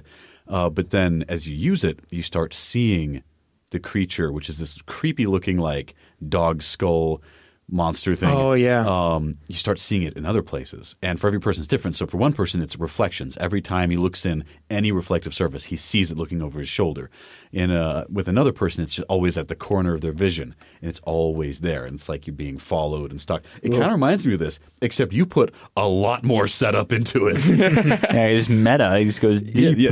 This is the meta. The whole concept would be like, and it would do that to your computer until you go back into the game. No. And have to like somehow defeat this creature that's been like stalking unlock a you. secret ending. Like something, and then finally I get to 1v1 something. and then it would There like. it is. And then it would suck itself out of the game and it would leave you alone. No. It would just delete all files. All the files. Not your files, but like all its Of the files. game. All its files. It's just gone from your game. Something like from that Steam where it kind of blurs the line between Breaks the fourth wall. what's spooky in the game and what's spooky in real life. Dang. But then also that other stuff. And that kind of that slow burn, like things That seem normal, and is- then they gradually get less, like more weird and more creepy until it just escalates into like murders and all these things, and then it gets passed on to you, and you're like and then you have to like go in and like cleanse it from your like beat the game so that it stops haunting your computer. Dude, no way. That would be what would get me. That would get me so bad, I think and I that would would get everyone. That's That's terrifying. a really good game idea. That's and I brilliant. would throw my computer out the window. That Ron Swanson meme where you just walk into the dumpster and just toss it in. exactly that. Oh man. What's the title? I will get back to you on that as soon as I have a good title. Dan drowned. Dan had a scooter accident. Dan's Razor scooter hit his shin. I don't know, but I feel like it should be man. something like, I don't know, something vague. It's passed to you. Ooh. Or what about just Passing. passing on? Passing on. No. We named the game Pay It Forward. That's actually pretty good. And then once you beat the game, like you get the secret ending right, and you cleared off. Would your you like computer. to gift this to a Yeah, friend? exactly. It invites you to gift it to a friend. Send this email to 5 friends. And unlock this bonus skin. No, send this email to 5 friends, or it will not leave your computer. Oh, that'd be so mean. Oh, but could you imagine if it like gets access to like your email so it can like send you creepy No, emails? stop. Like, that'd be so No, scary. stop. Oh my goodness. I don't know what you'd call it. I'll think of a title. Okay, think of a title. Man, you are scaring everyone here, Court. That is That is a brilliant. really good That one. is I don't really think I'm going to be able to top. I don't think any of us can top Yeah, that. so Aiden, do you want to go next or should I? I can go next. You can go next? Okay, save me for last. So for me, I don't really play a lot of horror games or scary games. The ones that I have played though, like Five Nights at Freddy's and stuff, the biggest thing is like the things with jump scares. The problem with jump scares, it's like after the first couple, it's not scary anymore. That's true. Because it may like make you jump just because loud noise, flashing. You're like okay, but like it only actually genuinely scares you like the first handful of times. So it's like my game cannot be based around jump scares. They need to be in there though because I think jump scares Can be effective when you can be try. effective as long as they're used correctly and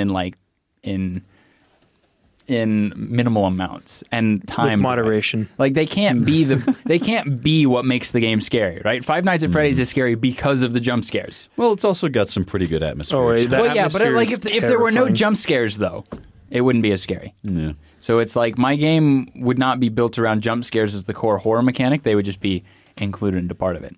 So What mine is more story based. So mine is, it's like, we're not worrying about replayability. It's like the first time it's played.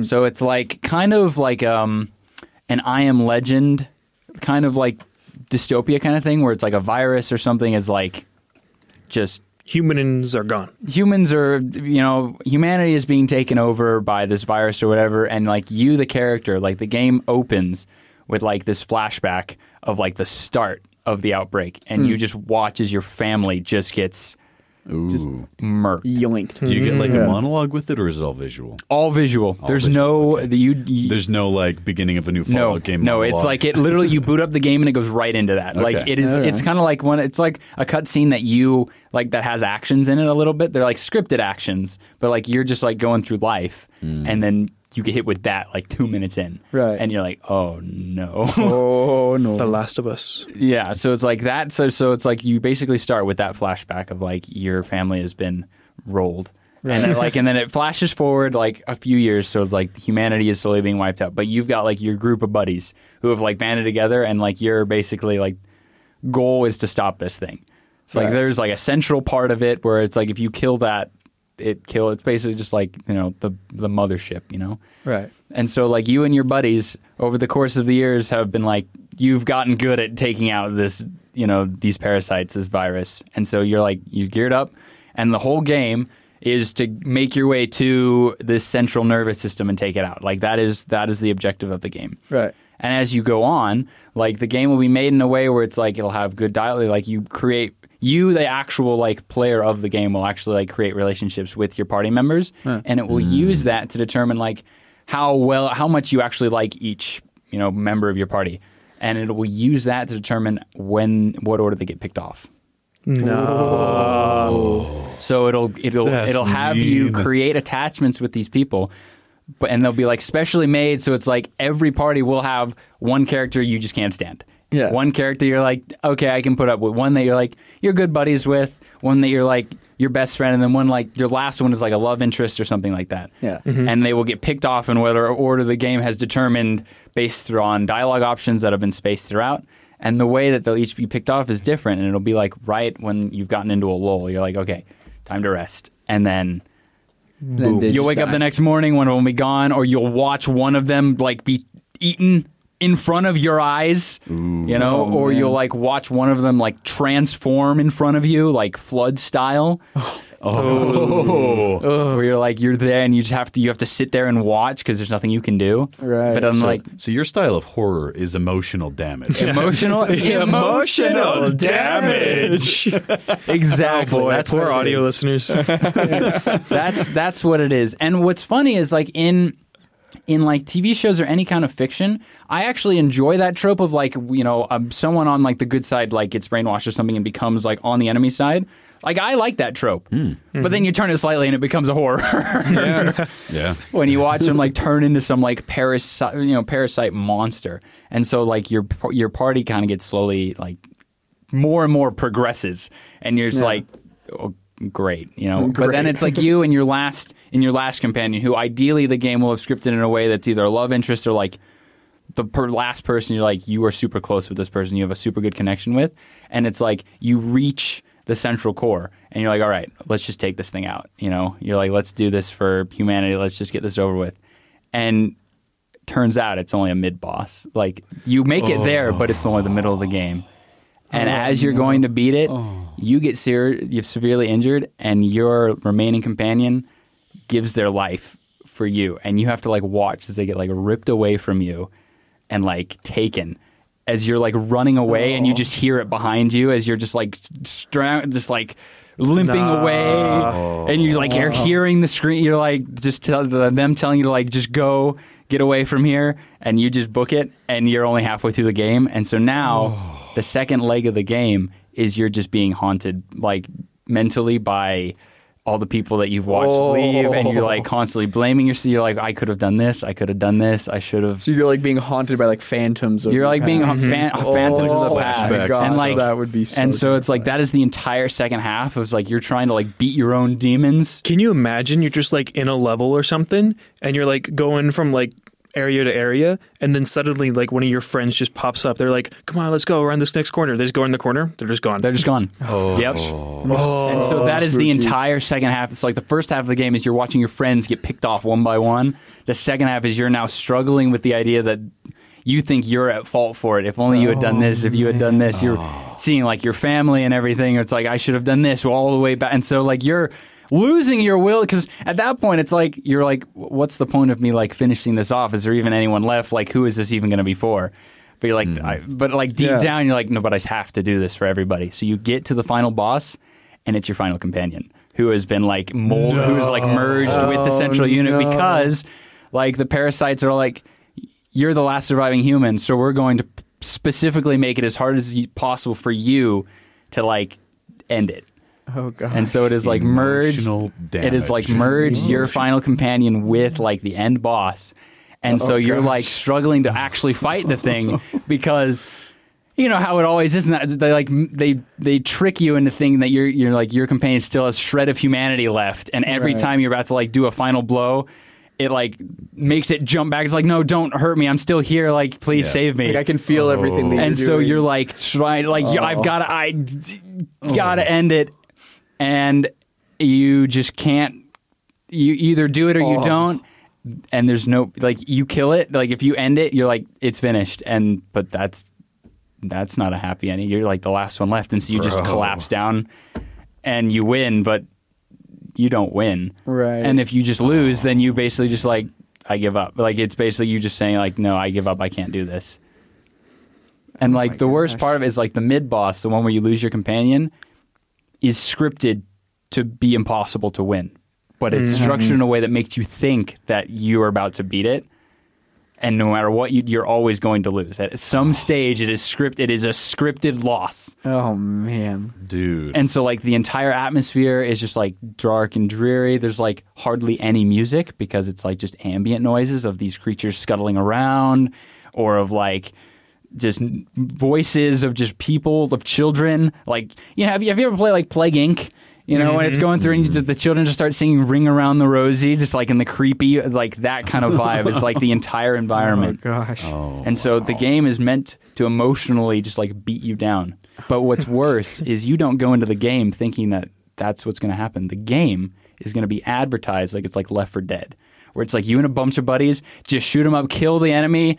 There it is. Just a shoot 'em up. You're gonna beat it. So the only gameplay footage you'll see, the only gameplay footage you'll see like will be like from the first half, from the first little literally the first act when you're with your group of buddies just winning fights. That's all it's gonna be. You're gonna go in thinking that it's just a first-person party shooter where you're just taken down, and then you'll get into the game, be greeted with that first cutscene, and be like, "This isn't what I." Okay, but you'll be like, "Okay, I got my buddies." Your first companion will be taken away, and you'll be like, wait a minute. Those poor unsuspecting souls. And because it's like everyone's first playthrough will be different, because everybody will make different connections with their companions. Right. So for one person, like the person who their like close lover is at the very end is the person that got picked off first in someone else's playthrough. So it's like a unique, crafted playthrough. Oh man. You know, it's like emotionally draining as this sounds. I really want this game to exist. Right. You know? Yeah. And to have a release just like you said, because again, even your advertising is to maximize the emotional damage. It's like, holy cow, it's brutal. Like, it is meant to like where it's like you'll finish the game, and even if you win, even you will be like, why did I do? Why was the I point? won? I mean, but at what cost? What did it cost? Literally everything. Suffering from success. But no, I mean, the part that really gets me from that is like the buddy being the final boss, and them like manipulating it so that it seems like he still has some humanity. They're still in there, yeah. So like he's like, you know, like he comes out and he's breathing. He's like, or her. If it's a love interest, like, the idea is that final boss is the love interest. Oh, because that would hit the hardest. That would hit. And then they're like, I can still feel everything that you're doing. Like I'm here. They're just holding me. Like, don't attack. Like please. You know, and then as soon as you let your guard down, it whacks you. It, like you just. Or if it had so one where it's intense. like, okay, I understand you can kill me, and then you damage it, and all of a sudden it starts screaming, no, don't do it. Don't. Okay. Like everything is meant. That could hit so Or it's hard. like it's like your first companion gets taken, because it's like you don't go into the game thinking that it's going to be. So it's like you and your buddies just like the first. I don't, however long the first leg is with your group, because it's got to be long enough where you're like, okay, no, this is just a party shooter. That first cutscene was just kind of like, oh, it's the backstory, it's the motivation. So it's like an hour or two of gameplay at the beginning to make you really put you in that mindset. Oh, this is just a first-person party shooter. Let's go. And you just like beat like a really hard wave. You're all just like chilling around the campfire, eating stuff, and then there's your first jump scare. Oh, my and then it immediately hits in. Two hours into the game. Wait a minute, this isn't what I signed up for. 2 hours. Bro. Basically, like you're playing Vermintide, Warhammer Vermintide, but then suddenly one of the main characters who you've been playing with this whole time just gets off. Because it's got to make you. It's like even the party member that goes first, you have the least. Because it's like it's got to have enough time to be able to figure out what order. So it's like it needs to be enough time to make you still attached to all the party members. For them, one of them to, because if it's like after one mission, you're not going to be attached to the first guy that goes. It's like even the first person you have the least attachments to, you're still attached to enough that it like catches you off guard, and you're like, wait a minute, this isn't okay. Oh man! And then that whole second half is just maximize the emotional damage. Dang, man, this is 5D chess levels of psychological horror. Does the queen appear from the 37th dimension at all in this game, or maybe in your head? Remember, I mean, that second half, you're going crazy. You're losing like hallucinations. Oof. That part seems. I mean, can you imagine? Just like, have any of you guys played Arkham Knight? I have seen stuff from it. So in Arkham Knight, it's the third in the Arkham trilogy Batman movies, but Joker dies at the end of Arkham City. Spoilers for a really old game. But anyway, so throughout the entirety of Arkham Knight, the ghost of Joker, like visions of Joker, are like haunting Batman, and like, they'll appear at all these random times and like mess with him and all these. I'm imagining like that, but it's like your friends, and they're like doing all these haunting things. Anyway, maybe. So yeah, that's my mine is horror by emotional damage. Dude. Now I got to follow up both of those. That's brutal. All right, Kyle. Okay. So I will say from the get-go that I think a game that is truly pretty perfectly catered to scaring me already exists, and I know this because I watched Markiplier play it, but I couldn't finish. That doesn't normally happen. I had another game, which was the Unity remake of SCP Containment Breach that I actually noped out of when I was playing it. But I was also, alone, and it was not too dark, but moderately so. So the environment there, this other thing, I was in the house, it was the middle of the day, my wife was just in the other room. I couldn't finish the video of Markiplier playing it. The game is called Liquidators, and is it the Chernobyl one? It's the Chernobyl one. Oh. It's based off the true story of the Chernobyl liquidators. Oh, who went into the basement. The three guys who went into the basement and saved a lot of lives. And actually, all three of them lived pretty long afterwards because all the water in the basement actually shielded them from a lot of radiation. Of course, they didn't know that at the time, but it did. And they were the first people to go into Chernobyl after the reactor 4 melted down. Now, it's kind of funny because, like, I used to be a chemical engineering major before I swapped to communications. I was going to be doing nuclear science. I even interned on with Professor Mehmet here at BYU for his molten salt research, which is a new, well, not entirely new, but important and upcoming technology in improving nuclear power. I am actually remarkably pro-nuclear as a person because I understand the science of it. I understand so many other things. And I also understand this might sound like a bit of a hot take, but that pretty much every nuclear disaster in history came from a colossally stupid decision or series of them. Or a natural disaster. Oh, there were some stupid decisions with Fukushima, believe me. Fair enough. But Chernobyl especially, of some colossally stupid decisions. But knowing all the things I know, seeing the actual photographs of it, the moment he got to the elephant's foot. And it warped the photo, Oh, I darn near had a heart attack. At least it felt like it. I was just, I got maybe another 30 seconds into the thing, and then he goes back towards the elephant's foot again, and I had to stop. Like, I'm talking about like this is where he's down in the basement, like it's just a blob of like glowing orange mass, and he has to like skirt around and like take a there is a bit of an orange path. glow, but the mass itself is dark, shiny black because that's what the corium looked like. Now, corium is melted reactor core. It's the most hazardous substance ever made, and and you'll see corium all over the game map with these creepy black stalactites that'll start setting off your radiation meter nearby and damage you. And if you've seen the pictures, like this stuff was all over the basement. Yeah. It would melt and flow through the pipes that used to carry water. And some of those pictures are some of the most terrifying things I've ever seen because I know what that stuff is, what it does. Mm-hmm. Yeah. Being near it for too long will kill you slowly over years. It's terrifying. But So what? Is it radiation poisoning the game? no, actually. I don't Yes. base – this one is very uniquely fitted to me and something that would really scare me, and I know because it did. But the game that I would make, I would actually base a little more – will take more inspiration off of a Backrooms video game that Markiplier played. But maybe not for the reason you'd expect. I think I watched that. Because, the one that Markiplier played. And it was something I realized about myself is the things that in real life often scare me the most are when I'm set off on high alertness mode. Maximum awareness. Everything is hyperanalyzed in my mind. Everything is suspicious. Everything is suspect. And they still get you. But, or maybe they don't. And it keeps going. Ooh. So in that Backrooms game Markiplier played, there actually wasn't a monster. There was no threat of death. And it took him a while to figure that out. But the whole thing would set off your senses in this feeling of like everything is wrong. And something I noticed was the footsteps. You would stop walking. You'd hear 2 or 3 more footsteps before the sound stopped. Huh. And I don't know if that was intentional or not, but I am 100% stealing that for this game. Like, I want it to be as deeply unsettling as possible. Every possible way to make you think like, wait, what was that? But not like in a cheesy like, we're going to have little gremlins run around and have like a, violin go ham at that point. No, I'm talking like, when you go into the eye doctor and you like put your eyes in that machine and they're testing for your peripheral vision, so they'll have like that little blur and it's just that little tiny amount. I'm talking stuff like that. You'll be walking along and there'll just be this tiny little blur and you'll be like, huh? It's already gone. You'll hear the slightest noises. And again, with the footsteps, you're walking, right? You stop, but not only do the footstep sounds take a few more steps, but it like sounds like when someone is stopping abruptly and they're walking. There's like that. It's a slightly different sound to normally stop, as though they're trying to mesh in with you.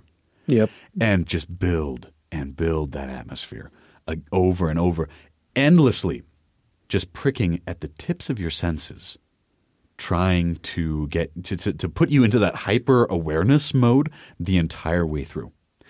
And every so often, there would be something that is overt enough to make you think, I haven't been imagining things. Like, this isn't in my head. This isn't my mind playing tricks on me. Like, at the moment where you would start thinking that, that's when the game gives something just overt enough. Maybe some pre-scripted event where you lose health, but you can't tell what it was. Or some other thing. But never have an overt chase scene with a monster that's been done to death. I've watched that video, the Backrooms found footage, and I was super invested in it until the monster came along.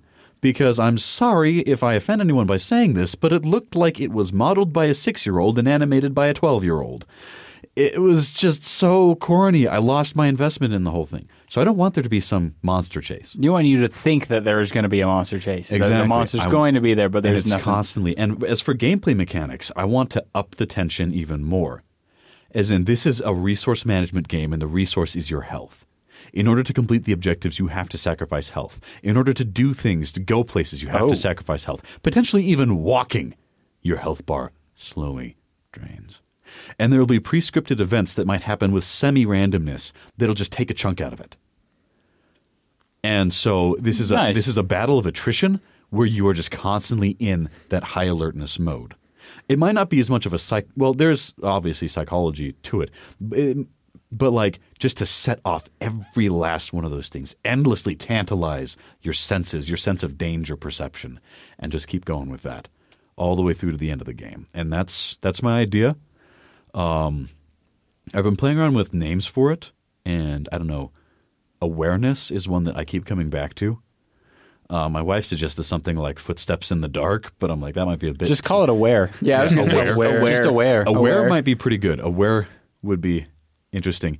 And I feel like I know there's more that I could do with it, but I'm still like, honestly, this is an idea that I'm still like wanting to go back and revisit in my own time after this to see if I can really like perfect it. Because, okay, is it as much of a mind-bending thing as your two ideas, Aiden and Court? Maybe not.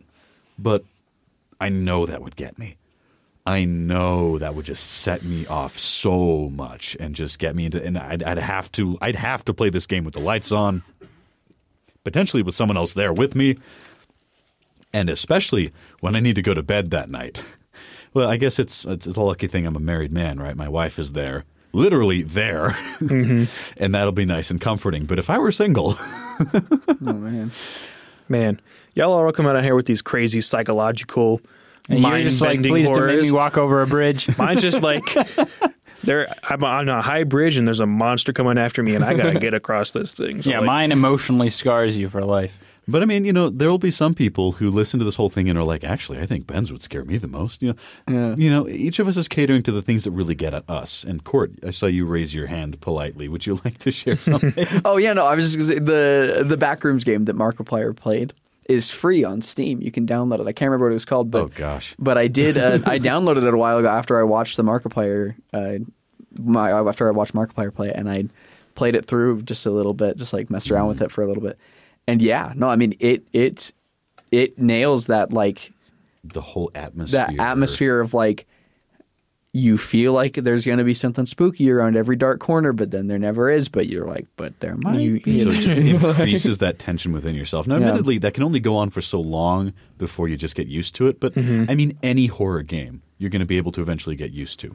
There are people who do genocide runs on Undertale, you know, and that's not a horror game, but like you can get used to anything. You can be unbothered by anything once you get through it long enough. But People yeah, who do genocide runs on Undertale are heartless. Fair enough. yeah. How could But you like, kill my boy Papyrus like that? Fair enough. Papyrus. But anyway, that's my idea, just to really set off your nerves constantly, put Fun you in a constant times. state of stress. All right. So let's see. I don't think we all gave name. Ben, did you figure out a name for yours? It's the bridge. Bridge? Bridge. The bridge. Court, did you come up with one for yours? Yeah, I want to hear this. What about levels? Levels. The The credits roll and it's just a little like VC. a little poppy, just levels. Levels. It's just the music video. I feel like it should be something more like abstract and like borderline normal, but like weirdly spooky in like a weird way. Does that make sense? Farming Simulator 2024. Various day life. No, Just call it Here. Ooh. I like that a lot actually. Just here. Oh yeah, that does a chill. spook. There's got to be one point where like it just whispers behind your head, like here. What I want with that game, and this to just make it even worse, is to the peripheral. You get a peripheral device if you buy like the premium package, and it's just a series of surround sound speakers that Make you it set up worse. in the room, and every so often they'll just whisper at you. Yeah. Just that. No loud bang, no jump scare, just whispers. Just here. Fair enough. Yeah, there you go. There's your game title. Here. I like it. Did you have one, Kyle? Did you name yours? Aware. Right. Yeah. So let's see. Mine's a whole story. I think mine's Till the End, Ooh, I like that. because it doesn't tip you off to the fact that people are dying. I even know a song you could use in the trailers actually called "Till the End." I also know a song Till the End, but it's not probably that one. It might not be. I was But just no, but thinking remember the In End trailers. by Linkin Park. But remember, the trailers are like, it makes you think that it's just like good. So it's yeah. got to be like a rock song. You're like, yeah, let's get them. It's gotta be like it's kind of like that Back for Blood, like kind of like cartoony almost, where you're like, yeah. Make you think that it's just not a very serious game, Just and use you the make Team sure Fortress that 2 soundtrack. nobody is able to put the psychological horror tag on it on Steam. So you genuinely have no idea what you're going on. Oh man, you would drive people crazy with that. Yep. All right, esports. Over here in the 84th dimension, We're talking about esports. we're talking about esports. Which does terrify people when their team loses and it just crushes their hopes and dreams. That's the emotional damage. Yeah. We've got, obviously, our usual Dota, League of Legends, Overwatch League, but Kyle and Court both now have something of their own. Kind of. So Ben, pick which one you want to start with. We'll just go around the table, and then we'll loop back with you to do your last one. All right. So I'll just go through Dota 2 real quick, just because Dota does so many games so fast. I can't possibly hope to cover. So just quick rundown. 4 teams are left. Team Secret, Tundra Esports, Team Aster, and Team Liquid. Team Secret and Tundra are in the upper bracket, and so the winner of that game will go on to the grand final. And Team Aster and Team Liquid are in the lower bracket, which means they'll face whoever loses in the upper bracket final. And so Team Aster and Team Liquid already faced once before in the upper bracket quarterfinal, but based on these past few games, Team Liquid has looked a lot better recently, a lot better than where they performed with Team Aster.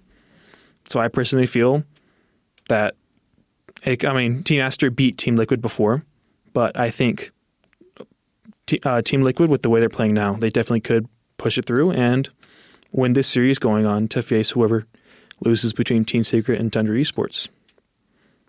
Nice. That one's almost finished then. When those matches are this weekend? Yep. So the upper bracket and lower bracket finals are going to be this weekend. Today's the 27th. So tomorrow is the lower bracket final, the lower bracket semifinal, and then the day after, 29th, upper bracket final and lower bracket final. Okay, so one of those matches will have already happened by the time this goes up on Saturday. Good times. Talking about Overwatch League, the North American teams had their final play-ins this past weekend. Florida Mayhem, Toronto Defiant pulled out of those to join the other 10 teams that had already qualified. So the end-of-season playoffs are starting up on Sunday. Get ready for a 12-team double elimination bracket. 22 games played over 6 days. So we're talking 4 games Sunday, 4 games Monday, 4 games Tuesday, 4 games Wednesday, 4 games Friday, 4 on Thursday, and then 2 on Friday. Or, yeah, something like that. They haven't said anything about what balance patches are coming through before the tournament actually happens. So all there is the rumor mill, speculation, and leaked patch notes. My favorites, I think, would probably be the Los Angeles Gladiators, Seoul Dynasty, or Dallas Fuel. But then again, if the meta goes the right way, anything could happen. So it's just going to be a week of insanity. And I will be attending the live matches next Thursday and Friday. So looking forward, next week's episode, Aiden, will be absent because I will be in Anaheim at time of recording. So it will just be these 3 Dumb and Dumber will be running it, and I will. The 3 Stooges will be here. I will not. Yeah, I like the 3 Stooges. We'll go with that. The 3 Stooges will be here. I will be in Anaheim when they're filming, watching Overwatch League live. So, dang. Court, what have you brought to the table today? What have I brought to the table? Not as good of a knowledge of esports as you guys. That's for sure. He brought himself, and that's all. And that's all we need. So I was the given Halo guy. You volunteered for Halo. I volunteered for Halo because I do like Halo. And the Halo World Championship 2022 happened in between our last recording and this one. And it is now over, so we know the results. And in first was Optic Gaming, second Cloud9, third Native Gaming Red, and fourth FaZe Clan. Anyway. Yeah, it seemed like it was pretty intense. I actually didn't watch it because I'm a bad esports commentator. But I will watch the next one for sure, probably. I can guarantee, based on these numbers I'm seeing on the screen, it was lit. It looked lit. Like it was pretty cool for sure. Were the grand finals close? What was the scoreline of the grand finals? Let's see. How much did Optic win by? Optic won by... I have no idea how to interpret these numbers. Probably rounds, I would imagine, is how they're given. Yeah. I don't know how Halo does their championships, but I imagine it's just a bunch of team death matches. It seems like it was pretty even from what I can tell. Both had about 4, unless is that victory? I have no idea how to interpret this. Fair enough. Optic, good job. Good job, Optic. You did it. You beat them. Good work. Also in other news, just really quick, there was the Ludwig Smash Invitational, where they had a Smash Bros. Invitational for both Ultimate and Melee. MK Leo, no surprise, came out in the lead for the Ultimate tournament because he's pretty darn good at the game. Great analysis. And And for the Melee Invitational, the winner was Zane playing as Marth. And Hungrybox was second, playing as Jigglypuff. Classic. Of course. Leffen came in third with Fox and Sheik Wolf from the future. Fox and Sheik, and Slug in fourth with Ice Climbers. Ice Climbers. I did realize I forgot to say who was playing as who in the Ultimate one. Yeah. MK Leo was Byleth, Pyramithra, and Joker. I like those characters. Akola came in second. I don't know if I'm pronouncing that right, but Akola came in second with Steve. Kurama in third with Mario, and Spargo With Mario, in classic. fourth with Cloud and Pyramithra. One of these things is not like the others. I have heard that Steve is really shaking up the Smash Bros. It's been like that for a while now. I think. I've heard. I'm just happy to see my main Pyramithra showing up multiple times in the top bracket. I wonder if that says something. Maybe they're just really good, huh? I wonder. All right, Kyle, what have you brought to the table? Tetris. Okay, back. Right, so Tetris, one of the most enduring video games of all time. Tetris, the classic, and it had its world championship. So there's this thing called the Classic Tetris World Championship. It's been running since 2010. They just had their 2022 tournament held in Portland. And this is actually a unique one because it was the first time in this tournament's history to have both of the final two competitors go over 2 million points before one of them finally won. Wow, they were head and neck then. They were neck and neck for a very long time. And there were some crazy things that happened. I mean, partway through, so they do multiple matches against each other. Partway through one of them, one of the guys, Fractal, is his gamer tag. His gamer tag. He put lotion on his hands in the middle of the match and kept going. What the heck? Yeah, he straight up put lotion on his hands while playing. It was crazy, and he ended up like barely losing that one. That was the 2 million point game for both players. As he was putting it, that was why he put lotion on his hands. It was going forever. Did he win? They went up to level. No, Fractal lost. Oh, right. So the winner is Eric Tolt, and his name is Eric ICX. That's his gamer tag. I see. Yeah, no, you see X. ICX. Yes, of course. Yes.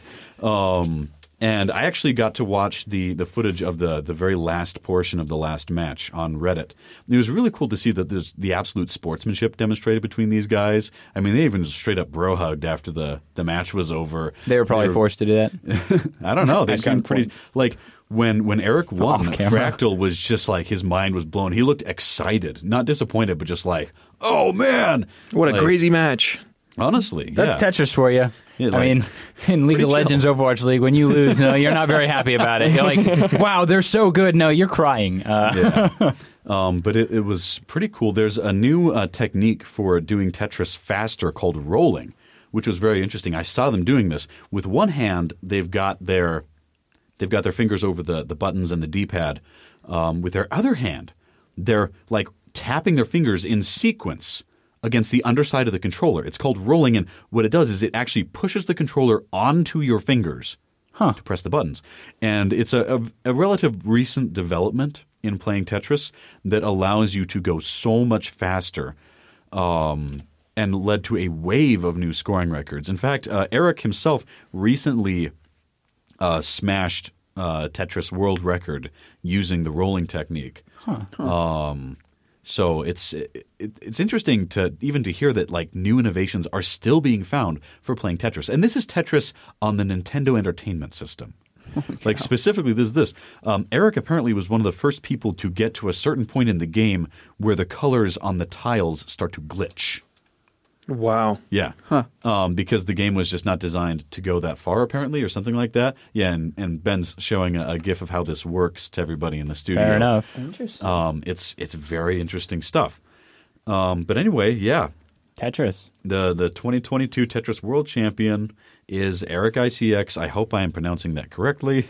I don't know how you could mispronounce Eric ICX. Sometimes there's. I would manage to do it. Eric. Yeah, I don't know. Some people like to read out. Fair enough. The letters. Anyway, read out the acronym. You know what I mean? Yeah. ICX. ERIKICX. Anyways, that's the Tetris 2022, the Classic Tetris World Championship. It's cool stuff. The final was rather interesting to watch, especially in the last few seconds. And yeah, cool stuff. Ben, finish us off. League of Legends. All right, here we go. This last weekend was one of the most fun weekends I've had watching League of Legends. So Thursday, Friday, relatively normal games, kind of boring 3-0s where JDG stomped Rogue and T1 stomped RNG. And then... Wait, wasn't Rogue the last Western team? Rogue was the last Western team. I mean, I saw it coming, but still. It's still F in the chat for the F in the chat for Western. For Festern teams. And then came the Gen G Dom1 series. And it was, the Dom1 jungler, Canyon, played out of his mind to get that game to go to 5 games. They get that series to go to 5 games. He put his backpack on? Yeah, he put his backpack on. And it was just crazy because Gen G has been looking so much better than all the other teams so far. Mm-hmm. And even during the regular season in Korea, because these two teams are both Korean teams. So they've had... Oh, they've played each other. They played against each other all year. And the fact that this series went to 5 games is just astonishing because Gen G has been stomping Dom1 all year. And so, it really just goes to show with proper motivation and some real innovation too. Because Canyon pulled out Kayn, which is a very non-meta jungler right now. Mm-hmm. No one plays Kayn in competitive ever. Michael Caine? And so... I can't do a Michael Caine accent. It was just so much fun to watch. Incredible gameplay. Just lots of fun. And then I thought, I was wow, that's the best league I've watched in a long time. And then the world was Sunday came. the DRX EDG series. The second ever reverse sweep in World's history. What? Really? Mm-hmm. Wow. Reverse sweeps happen in Overwatch League all the time. So EDG won the first 2 games, and it was looking like DRX was not looking strong. That's usually how reverse sweeps look. Mm-hmm. And then just I don't know what happened. Something snapped. And then Zeka, the mid laner for DRX, just went Super Saiyan. Went insane. He went even further beyond. They remembered they could play League. Yeah, they remembered they could play League. Yeah, the classic. And even in the 5th game, DRX's mid laner solo killed EDG's mid laner 4 times. Oh, he really kind of took it to him. He completely just, it was hard to watch. But even then, in the 5th game, it was actually surprisingly close, and it was very back and forth. And so, if anyone's looking for some fun esports to watch these 2 series, Gen G versus Dom1 and EDG versus DRX, because that was the most fun I've had watching some League of Legends in a long time. So what's left for Worlds? So what's left is you've got DRX versus Gen G and JDG versus T1. And then whoever wins those goes on to the grand final, gets to take home all the bacon. Next Saturday. Saturday. November 5th. And then the Overwatch League grand finals next Friday, November 4th. So you get back-to-back grand finals of pretty large tournaments. So Indeed. Get hyped, everybody. Yeah, get hyped. Let's do this. Get hyped. All right. Let's watch them do this, actually. Yeah. Watch them do this. Yeah. Watch them do this. There is also, before we... Oh, no, that's later. Never mind. Carry on. Okay. Carry on. All right. Well, is there any closing remarks that anyone want to leave? Happy Halloween. Happy Halloween. Happy early Halloween. Spooky. Make sure you get your scary games on Steam. They're on sale. Mm-hmm. Anybody, if they're in the game development club, and we've got some banger ideas. You really liked our ideas. You want to be emotionally scarred? Exactly. Reach out to me. I'm on the Discord. We got it. All right. Just remember to spend your money wisely and not on the which Kiriko $26 Overwatch? Yeah, don't do that.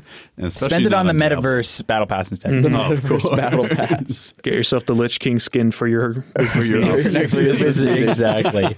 All right. Thank you, everyone. Knights of the D-Pad is a publication of the Daily Universe. We'd like to give a special thanks to BYU Broadcasting for letting us use their great studio, and to our editor, Jason, for making this show sound and look so great. Thank you from the past, Jason. Thank you, future Jason. Future Jason. We miss you. We miss you. We miss you a lot. A lot. Anybody who is listening right now through publication services that allow comments, please feel free. Leave a comment down below. Let us know if there's any kind of topic you want us to comment on, or just spend a whole hour talking about in our next session. We'd totally be happy to talk about it. Anyways, let's sign off. My name is Ben. I'm Aiden. I'm Court. And I'm Kyle. And they are the Knights of the D-Pad. See you next time.